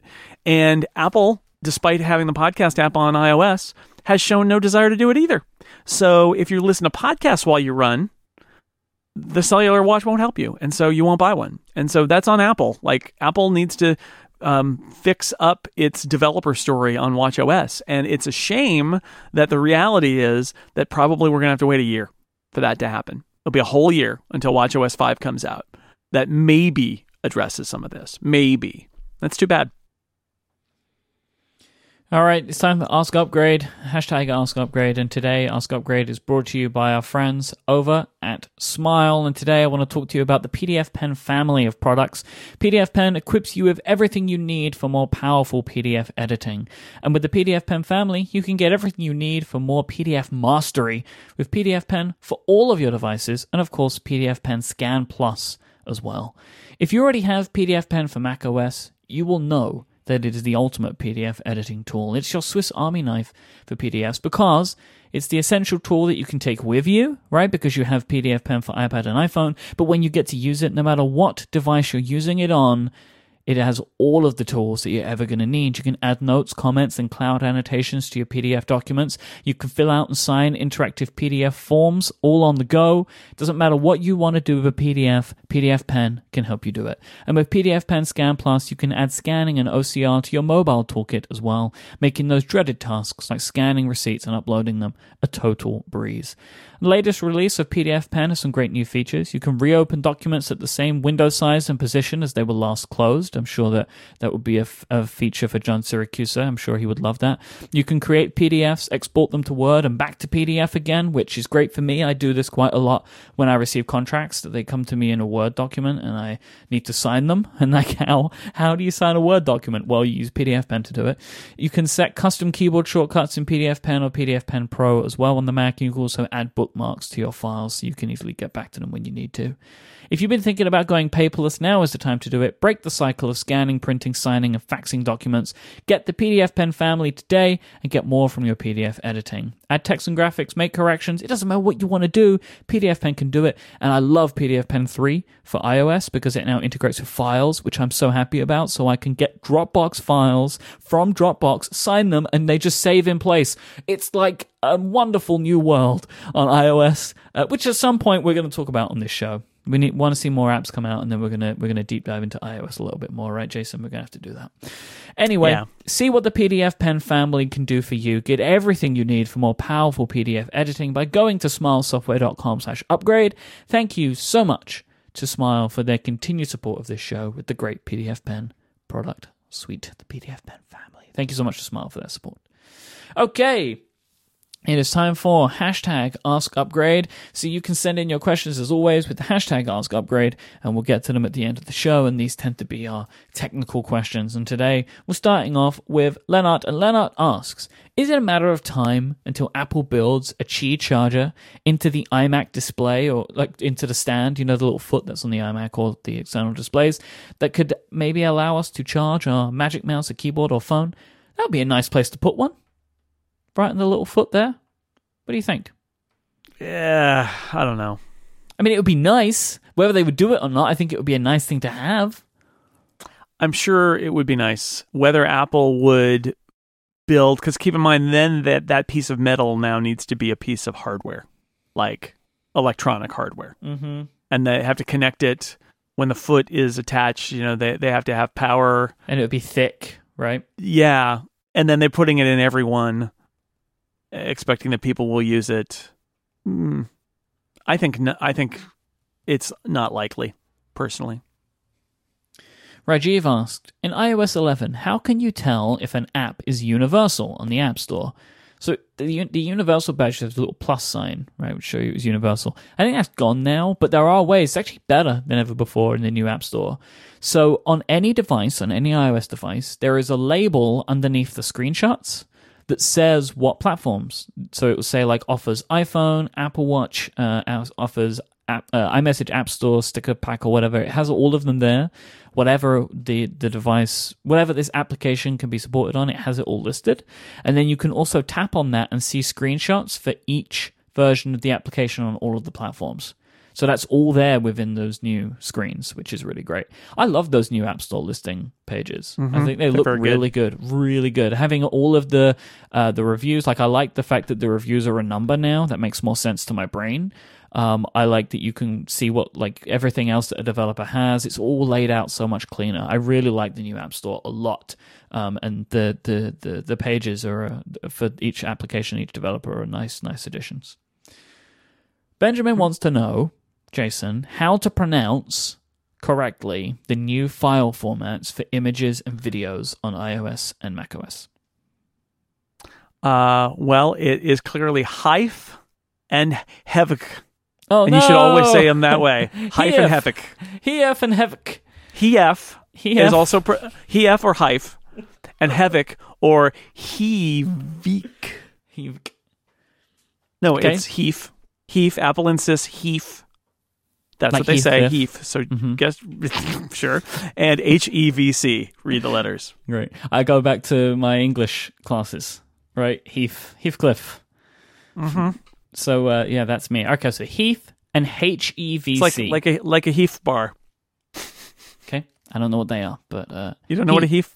Nope. Like, okay. How about like if you're out in the countryside on the heath? Yeah, like Heathcliff. It's in the moor. Anyway, Heath. Is it Heath? Heath, right? With an F. Heath with an F. HEVC. Okay, so I'm pleased I asked this question because now Chris has a question about those.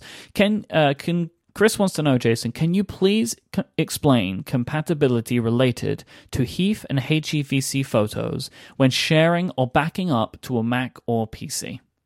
Boy, can I. I wrote a whole article in Macworld about it that I'll link in the show notes.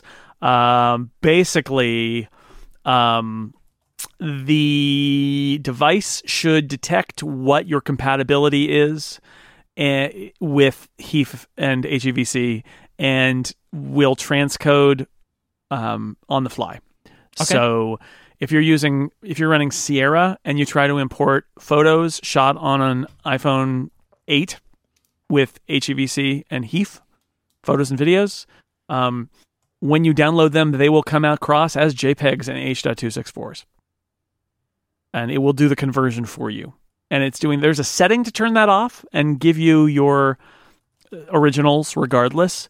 But what it's going to try to do is be compatible. So Apple wants this to be invisible. If you're on a system that it knows, because it knows what it's connecting to, this works for AirDrop too and other sharing. Like if it knows for certain you can see a HEIF file, it'll send you the HEIF file. If it doesn't know for certain, it won't. It'll send you a JPEG. With Photos app, then, if I turn on HEIF on my iPhone, what does my Mac get on Sierra? Like, what does it get? It gets a preview image that's a JPEG that I forget what they call that. Apple has a word for it. It's the derivative preview. Okay. It's not editable. There'll be a little symbol when you go in to view it, a little alert symbol that says not editable, and you can't edit it. However, here's a cute thing that the Apple has done. If every Mac on your attached to your Apple ID is not yet on High Sierra,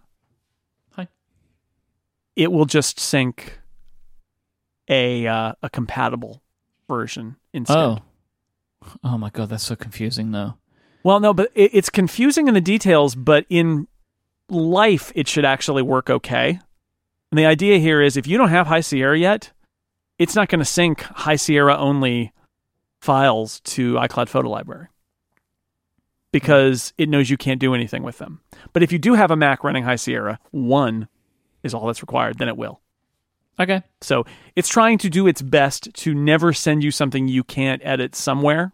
But yeah, if you've got a Mac, like I've got my Mac that stores all my photos on it, and it's running Sierra. And then I've got my iMac, and it's running High Sierra. And on the High Sierra Mac, I can take those HEIF files and I can edit them. Okay. On the Mac that stores them, that's running Sierra, it sees them. It will show me that preview, but mark it as being uneditable. It actually is, since it's set to download all the files, it has downloaded that HEIF file in the background and put it in its library, but it can't do anything with it because it's an incompatible format. So it's trying to do all the right things. This is one of those cases where I think if you don't pay attention to it, it's all fine.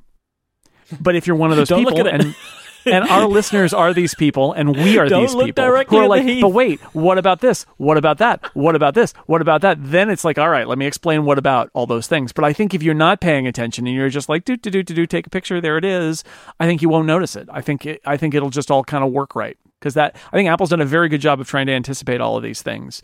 If you're obsessed with never wanting the transcoded versions, then yeah, you're going to want to either set the setting that always transfers the originals, which is in the settings on iOS, and you're going to want to update a Mac somewhere. If you use Photos, you're going to want to update a Mac somewhere to High Sierra just so that you can see those files. Because Apple has chosen. It's their choice not to do something to update Sierra to support those file formats. I'd imagine other apps will. I'd imagine that like Acorn or Photoshop or something like that will eventually support those file formats, and those might actually work on Sierra. But Apple has said, nah, that's a High Sierra thing. You got to update in order to see it. If you double click otherwise in the Finder or do a quick look, it's just like not there. It doesn't work. Dylan asked, I don't have a 4K TV, have no plans to get one. I currently have a 3rd gen Apple TV. Is there any reason not to just go get the 4th gen Apple TV?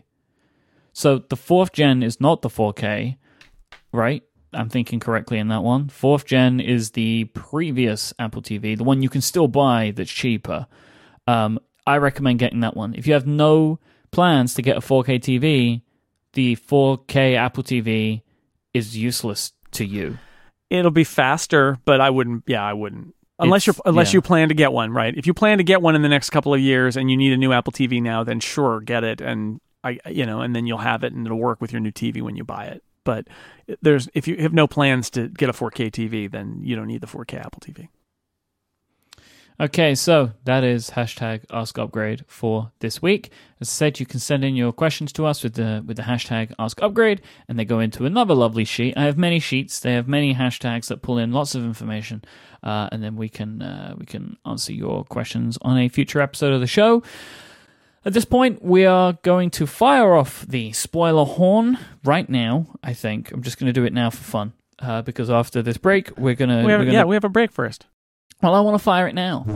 I have some real-time follow-up. Okay. From Joe Steele, who wants to... It's a real-time correction for you. They didn't lower the price of the old Apple TV. It still costs what it costs. They just added a new 4K Apple TV that's more expensive. There you go. Thanks, Apple. Good to know. Yep. Good to know. So we're going to talk about Encapsula now, but then we have Terminator 2 with Mike at the Movies.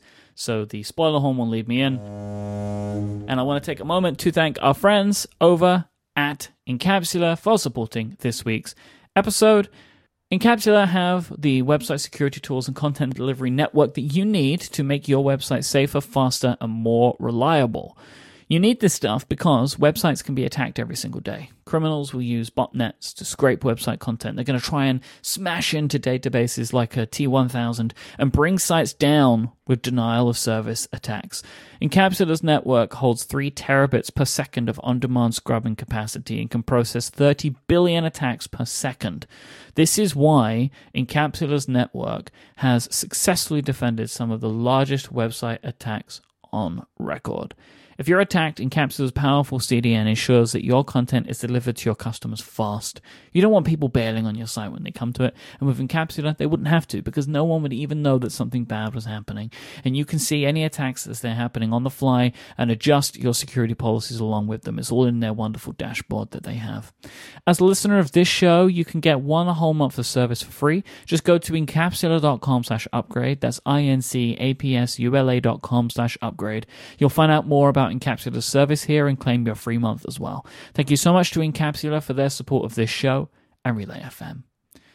All right, I need to get my other notebook now, Jason, because we're going to talk about Terminator 2 Judgment Day. Okay, do you want to... I had some real difficulties today, Jason. Yeah? Couldn't find the movie. Oh. It's readily available on the US iTunes store. Is it? Oh, yeah. Like, have you checked within the last couple of days? Yeah, because I literally bought it last week. So frustrated. It's not on iTunes here. Every other Terminator movie is. I think I know why, though, because it's just been in cinemas. They did a 3D re-release of Terminator 2 oh boy. At the end of August. And I think that is why I was unable to find it to buy or stream anywhere on the internet today. There are 3 different versions of it available on the US iTunes store right now. Absolutely nothing in the UK. Every other Terminator movie is there except Terminator 2. So I did some Googling, and unfortunately I had to come across some website that was just streaming it.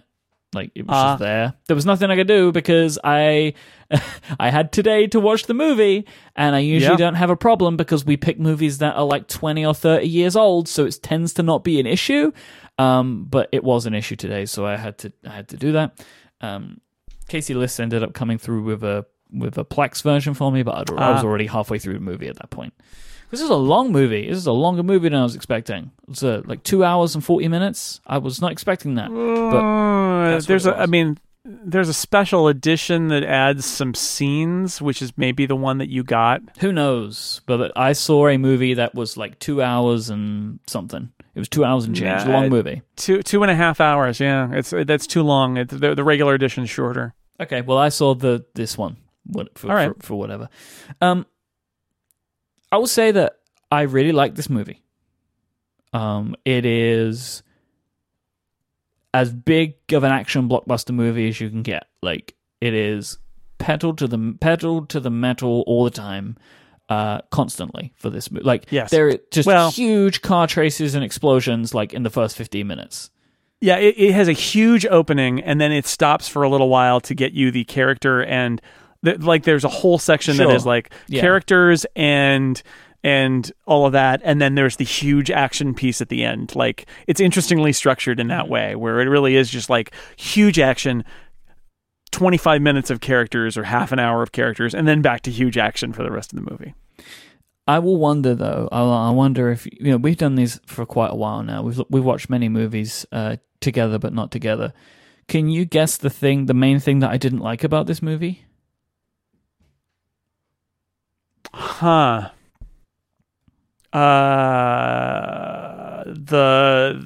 CGI Terminator? No, actually, I thought the CGI was really good. It is, and it held groundbreaking up. In its way. Like, really, really held up. And I was really pleased with that. The kid. Okay. Edward Furlong's performance as John Connor, I really didn't like it. I thought it was a not good performance. I know that, like, child acting can always be difficult, especially when they have a role which is as important to a movie as John Connor's role. Like, he is in basically every single scene, all of the important moments, like, he is there. I didn't like him. Like, I just thought that he was an annoying kid. Yeah. When I think I'm supposed to relate to him. But I also just didn't like the performance. I just didn't. It took me out of a few scenes. There were multiple instances where I'm like, this kid's really annoying. Like a scene which I was expect is supposed to be like, fantastic. The Hasta la Vista baby moment, right? When he teaches him that. And it's like, oh my God, this kid is so annoying. Like everything he's saying, the way he's saying it, like that. I didn't like that. I didn't like his performance. But overall, like I did think that this was a great movie. Like this was what I was hoping it to be, like this big action movie. They're funny. Like I really love the way in a really stupid way that they set up why Arnie's now the hero. Like it's so dumb. Reprogram me. Like I'm like, come on. I mean, what more do you need? I mean, what I know. I think the moment when James Cameron thought, and presumably it was him or somebody told him, either way, like, here's what we do in Terminator 2. We send back the Terminator program to save John Connor from a worse Terminator who's now trying to come and kill him. And, like, such a good idea. Because that's what makes this movie work, is that now Schwarzenegger, still the ruthless killing machine, but now he's got to take orders from John Connor. Yep. And that leads to some great moments. Like John Connor realizes that the kid realizes he can give him orders, right? Which is fun, and he does terrible things with that momentarily, and causes those two guys who are trying to save him to be horribly maimed. That's a tough one, but but then it does lead to some amazing moments where he's like, "No, you can't kill people," and then he shoots people in the legs instead. And he's like, what are you doing? And he says, they'll live. It's just like, oh my God, no, because he's still the Terminator, right? I want to say, I love the fact that the movie is this way, and that like the Terminator's now a good guy. But like, I really kind of just like laughed when the way that they just deal with it. Like, reprogram me. He reprogrammed me. It really made. I was just like, okay. I mean, that what is more do the you need easiest to way know? to get there. But it was. I thought it was very funny, and like I wrote down in my notes, "LOL merchandise" was what I wrote down. The beginning of the movie is trying very hard to make you wonder. Like, is Schwarzenegger there to kill the kid again? Good? Who's bad? Right? Like, I really like that setup, and I imagine if you don't know anything about this movie, like especially when it came out, like that was a really tense moment. Like, oh my gosh, already? Like he's already going to kill John Connor. Like, and I like the setup of that, like the whole thing of them meeting in the hallway, and then all of that was really good, and I liked it. Yeah, and there's the the action set piece in the mental institution is pretty amazing. I mean, the one there's the early one where he meets John, where they're at the mall and then they're going through like the LA River and all of that. That's pretty good and fun with the motorcycles and the big rig and all of that. But for my money, the one that is the most amazing is the at the mental institution, because it's the like multiple characters are doing multiple things. She's escaping. They're coming to the institution. The bad Terminator is coming there. She's got to make her escape. But then as soon as she's going there, she sees him. But then the bad Terminator is also there, and then they have to run, and that goes on for a very long time, and it's just all exciting and action packed, and just it's very well done. Incredibly well done.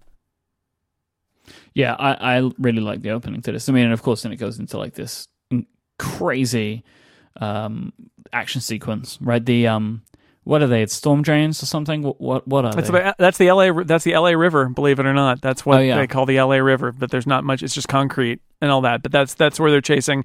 He gets out of the mall, basically, where he's at the arcade. Have you seen this boy? Says Robert Patrick. The movie that made Robert Patrick famous as the evil Terminator, and he does a good job. He's basically like your stock policeman, evil policeman, basically. I love that he keeps the policeman uniform for the whole movie, right? Like he can wear anything he wants, but like just keeps the police. I mean, I know that it makes sense in a lot of scenarios to wear it, but like when they're in like the warehouse at the end, right, and it's just like they're all fighting. It's like he's still wearing the policeman's uniform, which is like okay. Why not? And the uniform's part of him, right? That's one of the things that I think is really smart and consistent about this movie is that he can't make machines. So like he has to he duplicates the security guard at the mental institution, but he has to take his gun. And then he tries to go through the bars and the gun doesn't come through with him and he has to like pull it through the bars.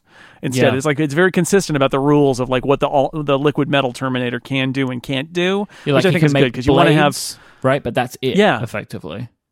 Yeah, he can't fire from a distance. If he wants to attack you from a distance, he has to like get a gun or something because he can't do that. And that's, again, if you're going to have fantasy characters like this, giving them some rules to follow is always really useful. And the liquid metal that he's made of is not regenerating. Like if he loses some of it, he's lost some of it, and he would be smaller. Like you can't grow it. Well, right. So he has to go when they shoot part of him off. It like bubbles back into his shoe. He has to collect it to get it back. Yeah, which sets up that scene later in the movie, which is maybe my favorite like special effects scene when he's frozen in the liquid nitrogen and he's like walking forward and his pieces have been breaking off. It's like I love that. That was so Isn't that cool. Great? And then he's just getting like, shorter. We got him. Yeah. And they shoot him and he breaks into pieces and it's like, we win. And it's like, nope, he is thawing. This movie, it does suffer from that in the same way that the original Terminator does, in the same way that a lot of superhero movies do, where it's like, how many times can you kill the bad guy? Right? Like we can kill him like 6 times, but like every time it just gets stronger. Like that stuff gets a bit frustrating to me after a while, right? It's like when they're in that, like the 45 minutes that they spend in like the final scene, where it's just like they keep finding new ways to kill both of them, right? Like the Terminator can get smashed to literal pieces, but he has a power reserve, right? And it's just like, how many times will these characters die? Like to the end, I honestly thought that the end of the movie was going to be like Shredder and Teenage Mutant Ninja Turtles type deal when he like his hand comes out of that vat at the end is what I was expecting, right? Like he was never dead at all, and that's how they set up the third one. Like that was kind of what I was expecting to happen. It's like that stuff. It does grind on me a little bit, but I did like the final action sequence more in Terminator 2 than in the original Terminator. Like it was there was just more stuff going on, and Terminator versus Terminator is intrinsically more interesting than Terminator versus Human. Yeah, well, it amps it up a little bit, although they go back and forth, right? Then he starts to go for the people because he's incapacitated the Terminator, but then the Terminator, Schwarzenegger comes back because he'll be back. And yeah, that there's a lot of interesting stuff in there. I do laugh at the ludicrousness of it, of the setting, where it's like, first off, convenient liquid nitrogen truck, right? Of course it's a liquid nitrogen truck. And then where are they? They're in the steel mill where all the steel workers have run away, but they've left all of the equipment still going and moving and stuff, so that they can have a molten place in order to drop it. Although that one, at least, I kind of believe the Terminator was going toward, that he felt like that was his ultimate out, was I need to go someplace where I can melt down this guy. And I'm willing to accept that, but it's still like, so often the climactic fight scene in a movie is set in the steam factory, where it's just like atmospheric and lots of equipment. And it doesn't really make sense that that's where they are, but still, yeah, it's good. I like this movie a lot. I hadn't seen it in a while, and this really was a definitive summer blockbuster of whatever 1991. I think it is a definitive, like, this was huge, and nobody had seen the first movie, right? Everybody saw this first. The first movie was very obscure, and this was a gigantic. Everybody saw the Terminator 2 in 1991, and the CGI is really good of the metal Terminator. They leaned into the fact that they couldn't really do textures in CGI very well, so he doesn't have textures. He's like a silver blob. It's like perfect. It's exactly what they were capable of doing. So they have him be a murderous silver blob, and he's scary, right? He doesn't really talk. Mm-hmm. Other than to get questions and information. And he seems indestructible. Like, you can fire bullets and shotguns at him, and he just kind of reforms. And so the whole movie, he just brings menace. If he finds you, how do you even get away from him? And that I think that's really powerful too. And I really like the time travel part of this too. I'm wondering, since you like Back to the Future so much, I really like how they find the guy who invented Skynet, who doesn't realize that he's doing it. And they go to his house, basically, and Sarah Connor terrorizes him, and then the Terminator and John have to stop her. But I like that whole part of the story, that they find the creator. And did you notice the bootstrap paradox? It's one of the best things in this movie too. Is the Skynet is created because of the piece of hardware that the original Terminator left behind, which was sent from Skynet. So it's a completely circular story, which I love it. It doesn't make any sense. I love it. Yeah, I like it, but it is silly. Right, like those sort of time travel creates things himself. Are frustrating, but they can be really I think it's well done here, but just like that conceit is frustrating, that like something didn't exist, but it exists because it existed, but nobody made it. It's like, it's very I know. It sends you through a loop, right? Because it's like, how was he there in the first movie? That's right. Right, like it's very confusing, but it's good. There was a little bit of exposition about all of that, which just gets a bit difficult at points. Yeah, because it's like sometimes in trying to explain it, you actually make it more confusing. Yeah, I like that. I like Dyson. That is a good character. The guy Joe Morton, who plays Dyson, he's really likable. He doesn't do what a lot of scientists do in movies like this, which is when you reveal that he is in the future, his thing that he's creating is going to be just going to destroy the world. They tend to be like mad scientists who are evil themselves, and they know that their thing is evil because they're evil, and they will fight you. And in this movie, first off, he's portrayed as human the whole way. He's obsessed. He's got a wife. He's got kids. He needs to take them to the water park. It's quite horrifying when Sarah goes there. I want to talk about that more in a second, but when she goes there and shoots him and is trying to kill him, and the kids are trying to protect him, it's like very human portrayal of him. And when they sit him down, and there's that scene with a voiceover where they say, we told him what was going to happen. He's very upset. And then his response is, let's destroy my life's work. Mm-hmm. We can't let this happen. And I love that. Like he's in, and in the end, he sacrifices himself to ensure that he's shot many times. He's probably going to die anyway, but he makes sure that his entire life's work is blown up so that this Armageddon doesn't come to pass. And I don't know. I felt like that's pretty rare for that kind of scientist character. Usually they're portrayed as being, bad in some way, fundamentally bad, and he's a decent guy who didn't know what he was doing when he was making this stuff, or didn't think about it. Yeah. I wanted to before we get to that part, I want to talk about Sarah for a moment. Yes. because they do something with her that I really like, and I thought they were going to screw up, which is the way she deals with and relates to Arnold Schwarzenegger, to the Terminator. So first off, when she first sees him, she just loses her mind, right? Which is like the right way to do it, because the last time she had seen this person was trying to kill her and has sent her into into a psychiatric hospital. Like, she is there because of everything that happened, because naturally nobody will believe her, right? Because the government has covered it up, and no one is, and these two agencies are not related in any way, right? They just think that she has lost her mind and is saying all of this stuff, and etc., etc. But then, like, the risk is like, oh, okay, so she's been saved by the Terminator. She's now going to love the Terminator, but no, she tries to kill him, right? She tries to destroy the computer chip. Yeah, which is a cutscene that's not in the special edition. Okay. Or it's in the special edition. It's not in the original, where she's going to smash the computer chip and all of that. I like that scene because it furthers her character, and also something that I really noticed this time, that I guess I've noticed in the past, but I really noticed this time, is this movie does something really interesting with Sarah. She is really broken. Mm-hmm. She is, unsurprisingly. Right, but she's really broken. She spent her time with the survivalists. She got institutionalized. She's been away from her son. She's had her whole life uprooted. If you think back to that waitress in the beginning of the first movie, she is now a lean, mean fighting machine, right? And she's obsessed with Armageddon. She has visions. She has dreams of the end of the world, and she's got to try to protect her son and save the world. And she's been institutionalized. Like, she's messed up. And what I really like is, I don't love Edward Furlong's performance, but I like him later in the movie when he's put in opposition to Sarah, and I like what they do with the character especially, where he's the grown-up. Like, he's showing that he's a leader. And in that scene, which is cut from the original movie but is restored in the special edition, he basically says, you say I'm going to be this great leader in the future and you won't listen to me now? We need him.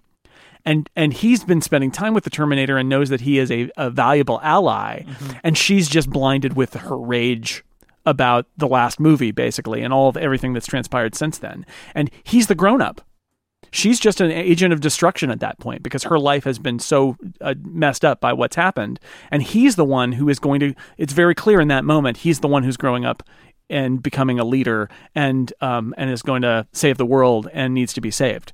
And I really like that. I really like that Sarah doesn't get broken out and become the superhero who can save her son with the help of the Terminator. She's an action hero here too, but she's the action part.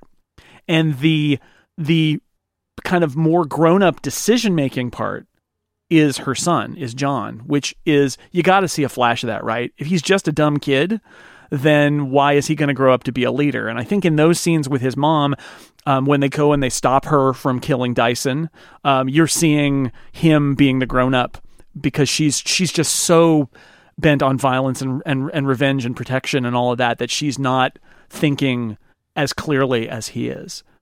So I like that. I like that scene where she's going to smash the CPU of the Terminator, and John. I really like that John talks her out of it. And it fits in the original version. He just says, because they're supposed to like turn on his learning. In the original version, he says, "Oh yeah, but yes, I can learn." And the special edition is like, "No, I can't." They turn the learning off, and they have to take the chip out and turn the learning on, and then he starts to learn the I like Vista Baby. I like that a lot. Like, I like that scene. I'm pleased it was there because if I wouldn't have seen that scene, I would have been frustrated by like she just is totally okay with him, right? Like I feel like it needed that. Like, for like just a furthering of the idea that she doesn't trust him because she shouldn't, because it's like, is the same person, isn't the same person, right? Time, wibbly wobbly, timey wimey, but like she doesn't see it any other way, right? She all she knows is like she had to watch that face be crushed in a hydraulic press. It seemed like he wouldn't die, and now he's back, right? Just from that a logical standpoint, it's like, oh no, he's back. How does he back? I thought I destroyed him. Yeah, and like now he's got skin on him again, right? Like she should hate him, and so she never really seems to reconcile it, which I like. Like even at the end, or until the end, she doesn't super protest it though, right? Like, well, yeah, well, I view that she comes to respect him as like her. She has been refined. She's a Terminator Yeah. Right, for a cause.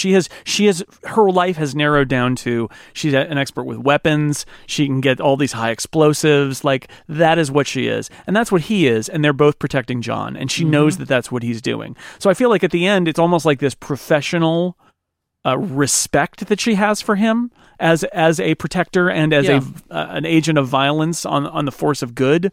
But yeah, she has no fondness for him because it's the face of the monster, right? But there's that moment of like, as he's going, you need to lower me down into the molten lava, and John doesn't want him to go, right? But she knows what needs to be done, and he knows what needs to be done. He knows he can count on her to do it. And that's that mutual respect that I think it really works. It's a nice trio. They are. It actually reminds me. It's not quite like the trio in Star Trek, but it reminds me of that a little bit. Where you've got because like John with the Terminator's a little bit like Kirk and Spock in the sense that it's sort of a logical, doesn't understand your human emotions kind of guy, and then the very human is like, come on, you can laugh. And then I also like the his relationship, John's relationship with Sarah, and then Sarah's relationship with the Terminator, and Terminator's relationship with John. It's like it's a nice triangle of character interaction. I think it makes the characters much more interesting, how they bounce off each other. Yeah, I think I enjoyed this more than Terminator. It's a way better movie than Terminator on so many different levels. Yeah, this was a really fun movie, and I liked a lot of the stuff that they did with it. I think they pushed it into interesting directions. And overall, I think they crafted something that's really good. Like, it's just like a really good action movie with a great story and some really good like personal relationship stuff. So one of the things I wanted to ask you about is, how did you feel about the ending? Because the ending here it's a shot of like a road. It's actually a reused shot from earlier in the movie. And there's a voiceover, and she basically says nobody knows what the future will hold. It's echoing a voiceover that happens earlier, and it sort of leaves it all like, have they changed the future? What have they done? And it's just totally open ended. Like, who knows? We'll have to write our own future. The end. Did you like that? Did you like that kind of open ended ending? It feels like it's the only thing that the characters could have known. Like, they have literally no idea if they've made any change at all. There's no way they can know. And so I think that it is the right way to end the movie if you're going to end it from the character's perspective. Like, I always thought it was weird that it's the shot of the road and the voiceover. And what I found out later is that there was an original ending, which is like 40 years in the future, and Sarah's an old lady, and John is a senator, and she's watching kids playing in a playground, and there is no Armageddon, and everything's fine, and they did it. Nah, I would have hated that. And James Cameron decided, no, I want to leave this open-ended. It fits with the themes that you need to make your own future, and that the future isn't written. And also, it would create yet more bootstrap paradoxes, because now there's nobody to send the Terminators back. Which is also funny, but I agree. I think this is the right ending. My problem with it is, knowing now what I know, it explains why they reuse a scene of a road. Yeah, because it's like, what as the last shot, yeah. And it's like, I wish, because it happened so late in the process. Like, all the effects were made, that like the whole thing was done and scored and everything apparently. And then Cameron was like, "Nah, I don't like that ending. We're going to change it." And he couldn't shoot something new. Like the first movie ends with her like going out. She's going to be driving to Mexico or whatever, and there's there's a storm coming and all of that. And that's a really good ending. And this one, that's the one thing that sticks with me that I wish was better. Is I wish the end. I like the voiceover, but I wish it wasn't just, I mean, like, literally it's the same shot from about 20 minutes before, except they don't pan up. They cut it before it pans, because they were trying to come up with something. And I'm not even sure that the shot before, they may have inserted a voiceover there just to make it parallel the voiceover at the end. I don't know. So there's some weird stuff in it, but I still, thematically, I like it. I like it better that the road stretches on, and who knows what will happen next. Perhaps there will be more sequels. There will. But this is the end of the James Cameron with the original, with the two original leads doing this.